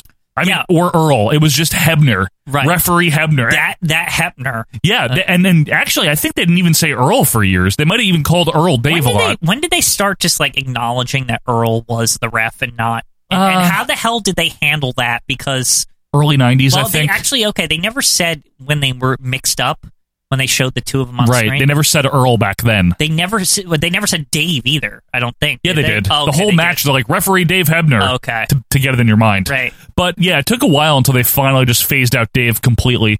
Anyway, this match, a lot of punching and hoeing here, especially by Duggan. So that's why I love this match. Hoe the match. So, yeah, a lot of punching by both men. So, after the punching, and then huge cross-corner clothesline by Duggan. He actually hoes. Oh, he hoes. I think it's yo's. You can hear the yo's, maybe. Whatever, I'm not sure. Yelling. Heel toss, pose, and a knee drop by Duggan. Side headlock, because we need a rest hold here in this 1 minute match. And then, this is monumental, Quinn. At 18 minutes and 54 seconds into the show, Bruno finally says something weird. Half the show, and he's like, maybe that 2x4 will eliminate Virgil. It's wait, you're here? You're here? Excuse me? Out of nowhere. Virgil could eliminate the 2x4. Maybe the 2x4 eliminates Virgil. Yeah, you can look at it that way, too. Horowitz tries a crossbody, gets slammed, 3-point stance, and a running clothesline, gets the win. With a hoe at the end of that, and the crowd is almost laughing with it, if you notice. Yeah. Now, did you notice, Quinn, that iconic shot of Duggan's stupid face close up? I think they used that for the primetime intro. Oh, really? From 88 to 91, where he's pinning him. Yeah, with his tongue out. Yeah.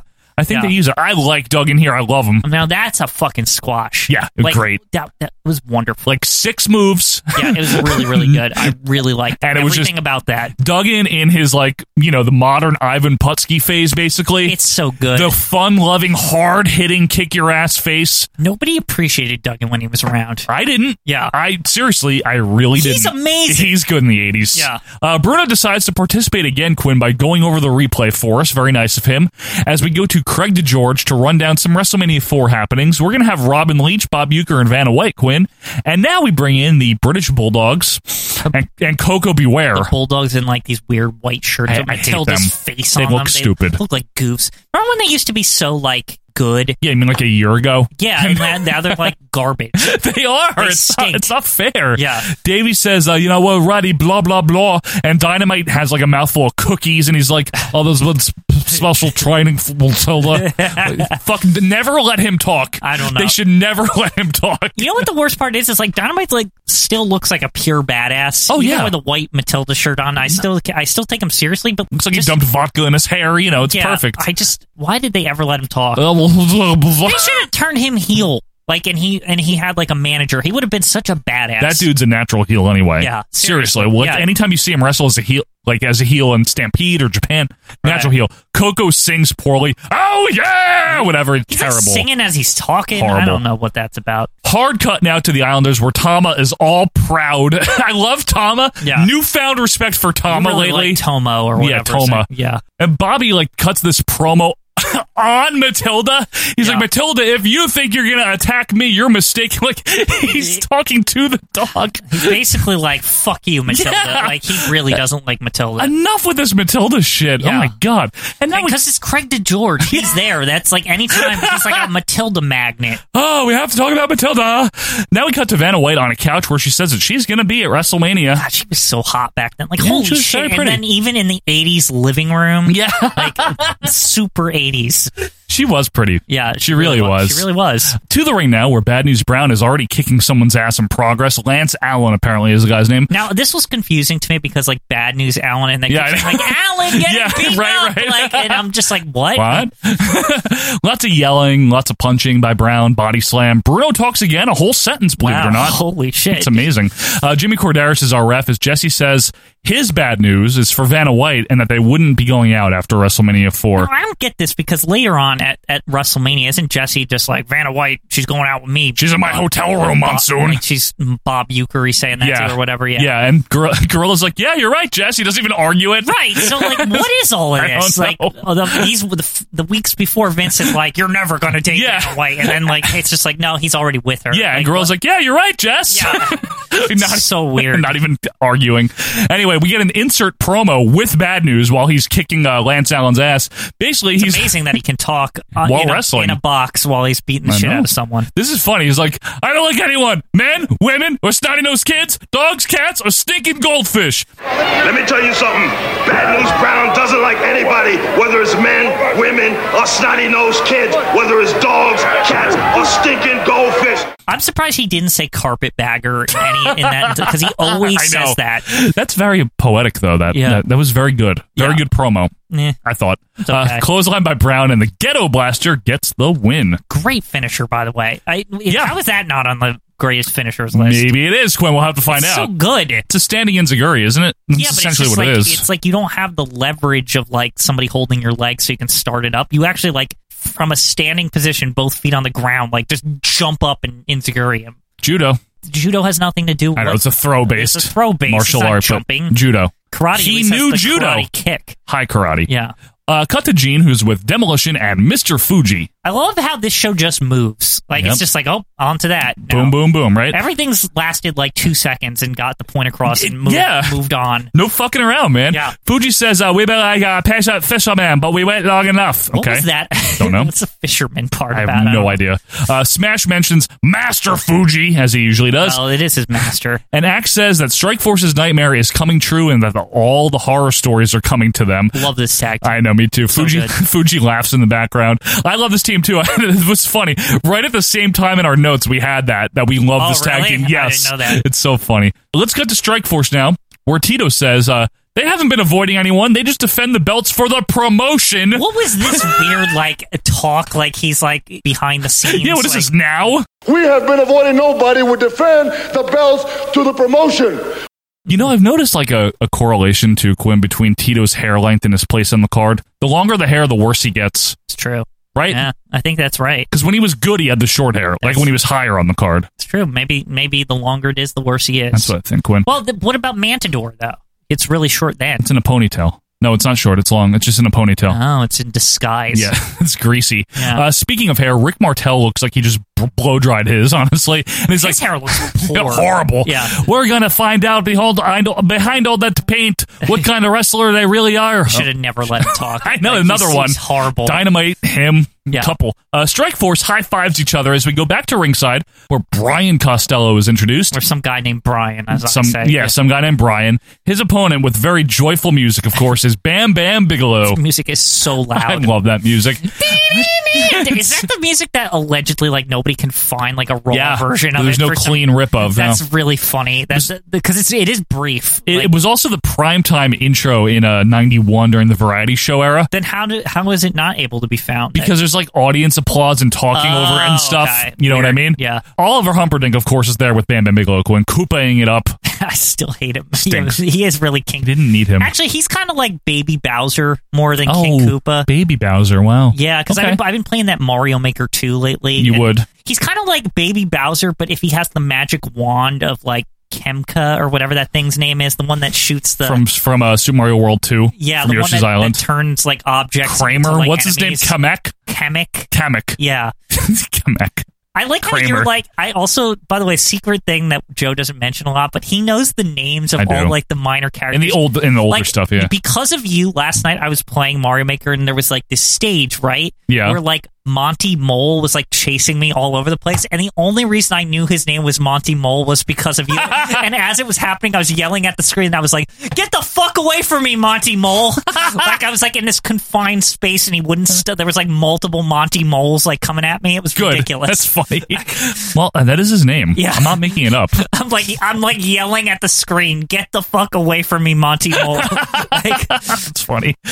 Crowd is very much into Bam Bam Bigelow. At least it was get a huge clothesline by the Bammer, body slam and a falling headbutt. Insert promo from Slick, which he's like, "Yo, brother Bam Bam." This promo was amazing. Big old head Bigelow. And he basically says a one-man gang is going to kill him at WrestleMania 4. Holmes. Like, gang's gonna fuck your ass up, It's bro. real. It's great. Yeah, he goes full hog on him. It's amazing. He just craps all over him. Slick's good. Yo, brother, Bam Bam, old big old head Bigelow. The Slick just here to inform you, brother, that as of March the 27th, Holmes, you about to fall up on hard time because the big 747 will go over you, around you, or downright through you to make me, yours truly, the first black manager of the world's heavyweight champion. Yeah! Big avalanche by Bam Bam, splash off the ropes, gets the win. Bruno does the replay again and says the phrase, sack of potatoes, which makes me very happy. Beyond that, he's just mumbling shit. Yeah. Look at him, the sack of potatoes. Yeah. I'm leaving. Cut to Craig on the platform from whenever, a little earlier probably. They actually, I gotta give them some credit here. The way they cut this, it was so quick that it was seamless. It looked like, because the ring was empty behind, so it definitely wasn't live. No. But at the same time, they did it so well that like you kind of only could see half the ring, so you really didn't know. Yes. So it looked like they were just on the platform in the Wichita Arena or whatever. Yeah, they did a good job there. Yeah. Now, Andre has a very big red hunting coat and suspenders. I don't know what that coat is. Of course, with Andre is Teddy DiBiase and Virgil. And Andre's like, ha, ha, ha, Hogan, I beat you 3 times already. WrestleMania 3, so Vivo Series, February 5th. And he says he's going to destroy Alchemania forever. And the whole promo is so incomprehensible. I had no idea what he was saying most of the time. They might come here because they all want a winner, and they all want a big money, they all want to be like me. And actually, if you really think about it, though, Quinn, that's a great heel tactic. Like, you're just incomprehensible and garbled that no one can understand Right, you. you're just like, I don't. You're like mad because you don't understand the guy. Right, exactly. Good heel move. DiBiase says he was ripped off because he did buy the damn belt, which is true. I mean, he bought it. Yes. I agree. I mean, you should get what you pay for. This is the United States. If you pay money for something, Fucking capitalism, man. That's what we do here. But if it wasn't for sale, on the other hand. That's true, saying it wasn't for sale. He then calls Duggan a bumbling idiot, DiBiase does, which is true. Craig asks, what'll happen if Ted DiBiase has to fight Andre? And DiBiase is all like, Andre knows I can beat him. And I'm like, what? I don't know what that was. And then Andre's just like, promises are promises. Yeah, and he's just like, that was so weird. Andre's just like, that's okay. Like, whatever. That was awkward. Really. I think Andre, somewhere in his incomprehensibility, just said something like, I will serenade to you, or whatever. You know how he says surrender. Yeah, he can't. Yeah. I will serenade.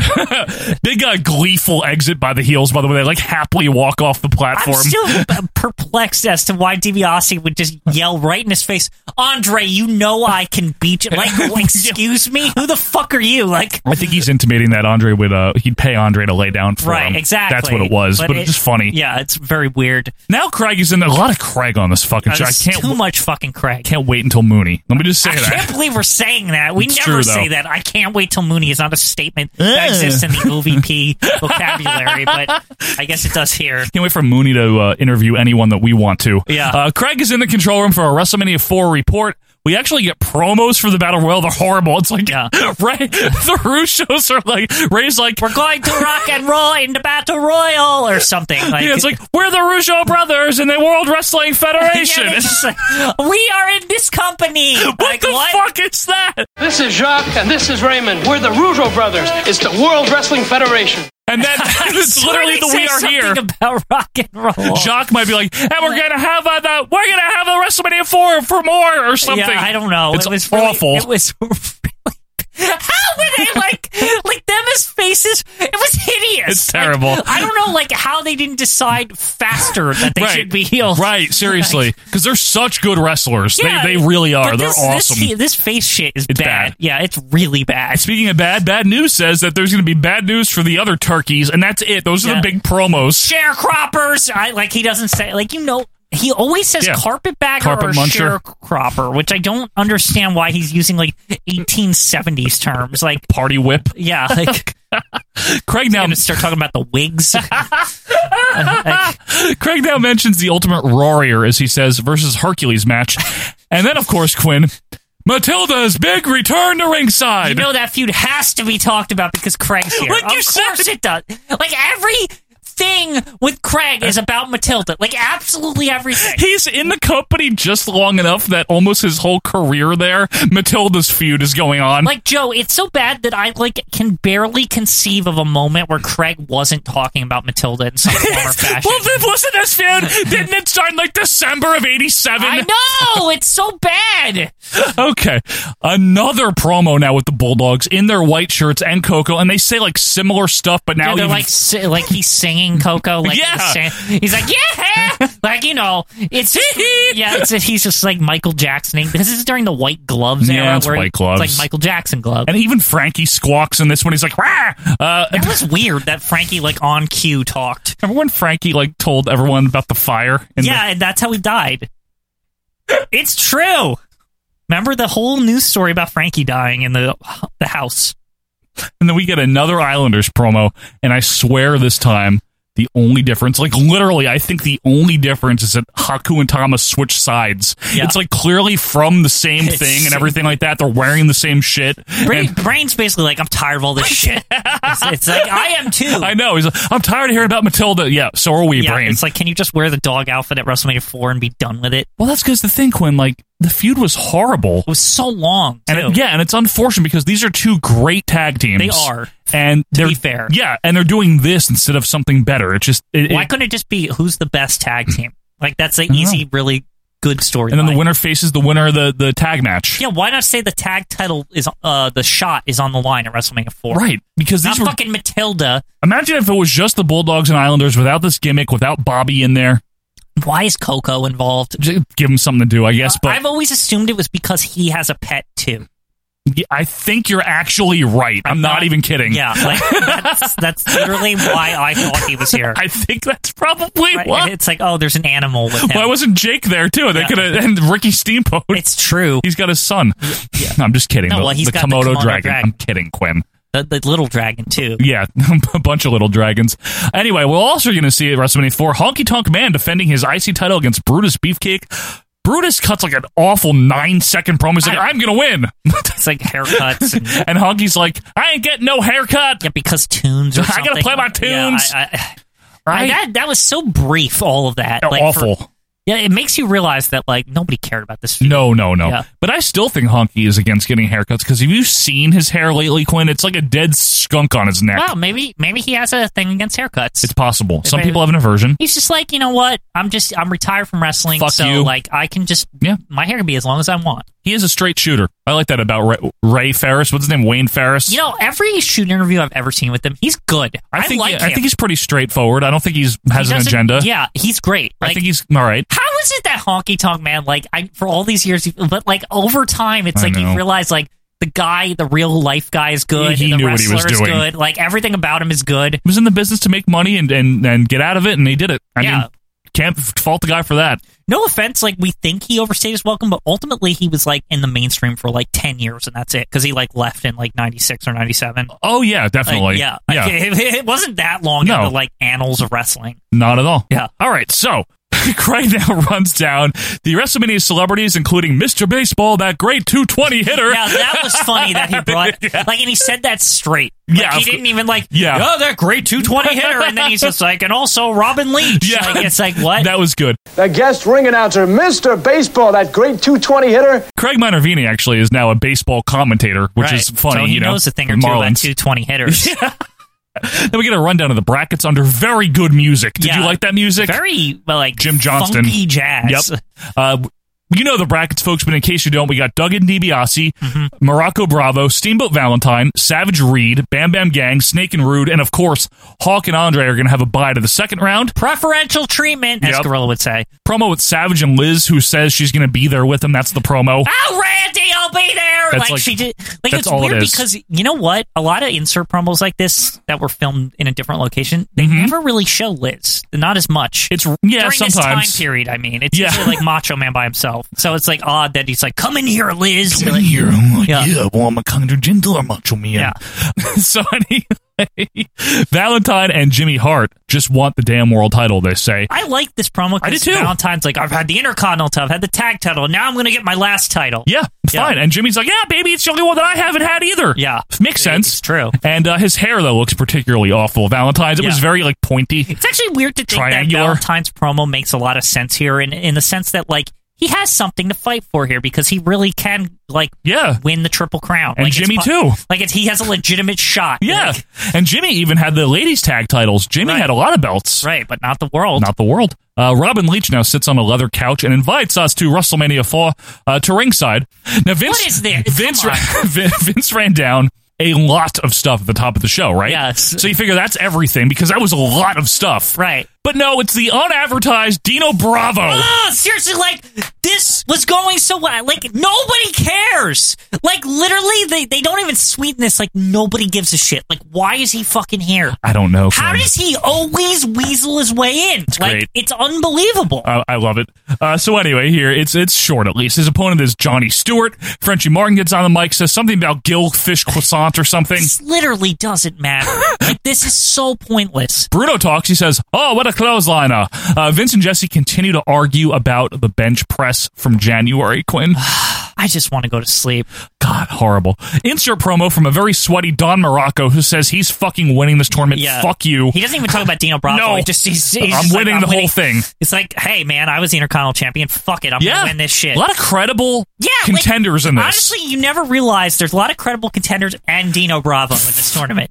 Yeah, Valentine, Sav, Butch, I don't know about. Butch Reed, maybe not. Yeah, maybe. One Man Gang, though, who had been on a roll. Yeah, he's good. Bam Bam had been on a roll. Snake Man. Right. Rude, I don't know. Rude hadn't done much. Right, but and Dino Bravo. Bruno talks one last time here about how Morocco can win against Bravo with the pile driver. The last time we ever hear from Bruno in the history of WF, other than when he comes back in 2018 or something. He's 17 or whatever the hell. I think he does some primetime commentary on the next episode, which is 2 days from now, and that's it. Yeah. Wow. He's done. That's a very, very long absence. Very long time, Vince. Very Vince. Nothing about condition, nothing about that on this show. Slide, this is great. Bruno hits his side slam finisher, and his music is so good. His music starts playing before the 3 count. Mid-pin. It's like even the fucking sound guy wants him out of there. Just good. They don't even show the replay because literally, who cares? They play his music halfway through it being the pin. Yeah, and they don't show a replay. They're just like, oh, bye. Yeah. And here's Craig. Yep. Who cares about this? So to send it home here, we have Craig with Brutus Beefcake. Brutus, another promo with Brutus. He says that he wants to be the Intercontinental Champion and the best barber in the world, and that he'll be dedicating a haircut to Vanna White. That's that was funny. That, yeah. And now we hear from Honky Tonk Man, who says Beefcake is not cutting off the ducktail. Not cutting off the ducktail. That's amazing. Ducktail. Next week, Quinn, the Honky Tonk Man, One Man Gang, Strike Force, Coco Beware, Gladys Knight, and the Pips. That was weird, right? Vince is just like, oh, Gladys Knight and Pips are going to be here. Excuse me? We didn't get no Pips. I don't remember the Pips. I never saw no Pips. I don't know no Pips. I remember Gladys, but Gladys. I don't remember the Pips. No Pips. I don't remember no Pips. Promo with Bobby Heenan. This was so random. Yeah, and Harley Race. Yeah. To hype up, like we said, Tonight's very good starting this main event, by the way. This one's excellent. But why did, they didn't talk about this at all, though. I wouldn't have even known it's tonight unless I, watched the tail end here. Yeah. The last, 30 seconds of the show. And they hype up this big Harley Race Hulk Hogan match. Yes, Harley Hogan. This is the one where Harley takes a table bump. Yeah. Why were they not talking about this? They should have been oh, by the way, there's 2 more fucking hours of wrestling tonight, in case you didn't know. Right. They don't even mention it. Well, maybe they had their promo for that was done elsewhere. Maybe on cable and on other things. Yeah. I don't know. But, man, what a good Saturday Night's main event this is. Really good one. Is. Savage DiBiase is on it. Valentine Beefcake. It's great. And it's the a great show. Hogan race. And that's it. Harley's like, I'm going to take Hogan out of wrestling, buddy. And Vince signs off, and that is all, Quinn. Great show. Great superstars, right? Excellent episode. It encapsulated everything that was good, everything that was right, everything that made sense about WWF superstars during that period of time. I have absolutely nothing to complain about with it. I thought it was a fantastic show. It's why we love WF so much. Yep, because it built to what they had going on at the time. It built to WrestleMania 4. It built all the current storylines and wrestlers and angles. So many things, and nothing felt tired except the fucking Matilda thing. Well, Dino Bravo. And that was just to remind you that he existed. I don't know how he sneaked into that show. It's amazing. He had nothing to do with anything. No, he was just there at the tail. Well, because remember, their last thing they do is always the throwaway. It's kind of like Superstars. The end of SNL when they have the weird sketch that everyone's like, what is this? Yeah, exactly. Yeah. But overall, Quinn, great little snapshot in 1988 WWF. Excellent stuff. Like we said, some comfort food. See, and for those of you, again, saying that we don't do stuff that we like, it's mainly that one guy, Chris Morale, on Twitter. Well, we do stuff that we like, yeah. Positive show. And we don't always try to look for crap. No. We like to look for good things. Anyway, that was WWF Superstars from March 12th, 1988. And this has been yet another episode of the world of retro wrestling, OVP style. Thank you guys for being with us. And again, if you were off today, hope you had a nice 3-day weekend. If you weren't, hopefully we're helping your day go by faster. In the meantime, we'll be back next week. Until then, check us out on Twitter if you haven't yet, as we have the quest to get to 10,000. Follow us there at OVP Podcast. You can also email us, ovppodcast@gmail.com. Join the Facebook group, and honestly, I encourage you to at least check out the Patreon, patreon.com/OVP Podcast. See if you like it. But until next week, I'm Joe Murata, that's Michael Quinn, and we are out of here. See ya.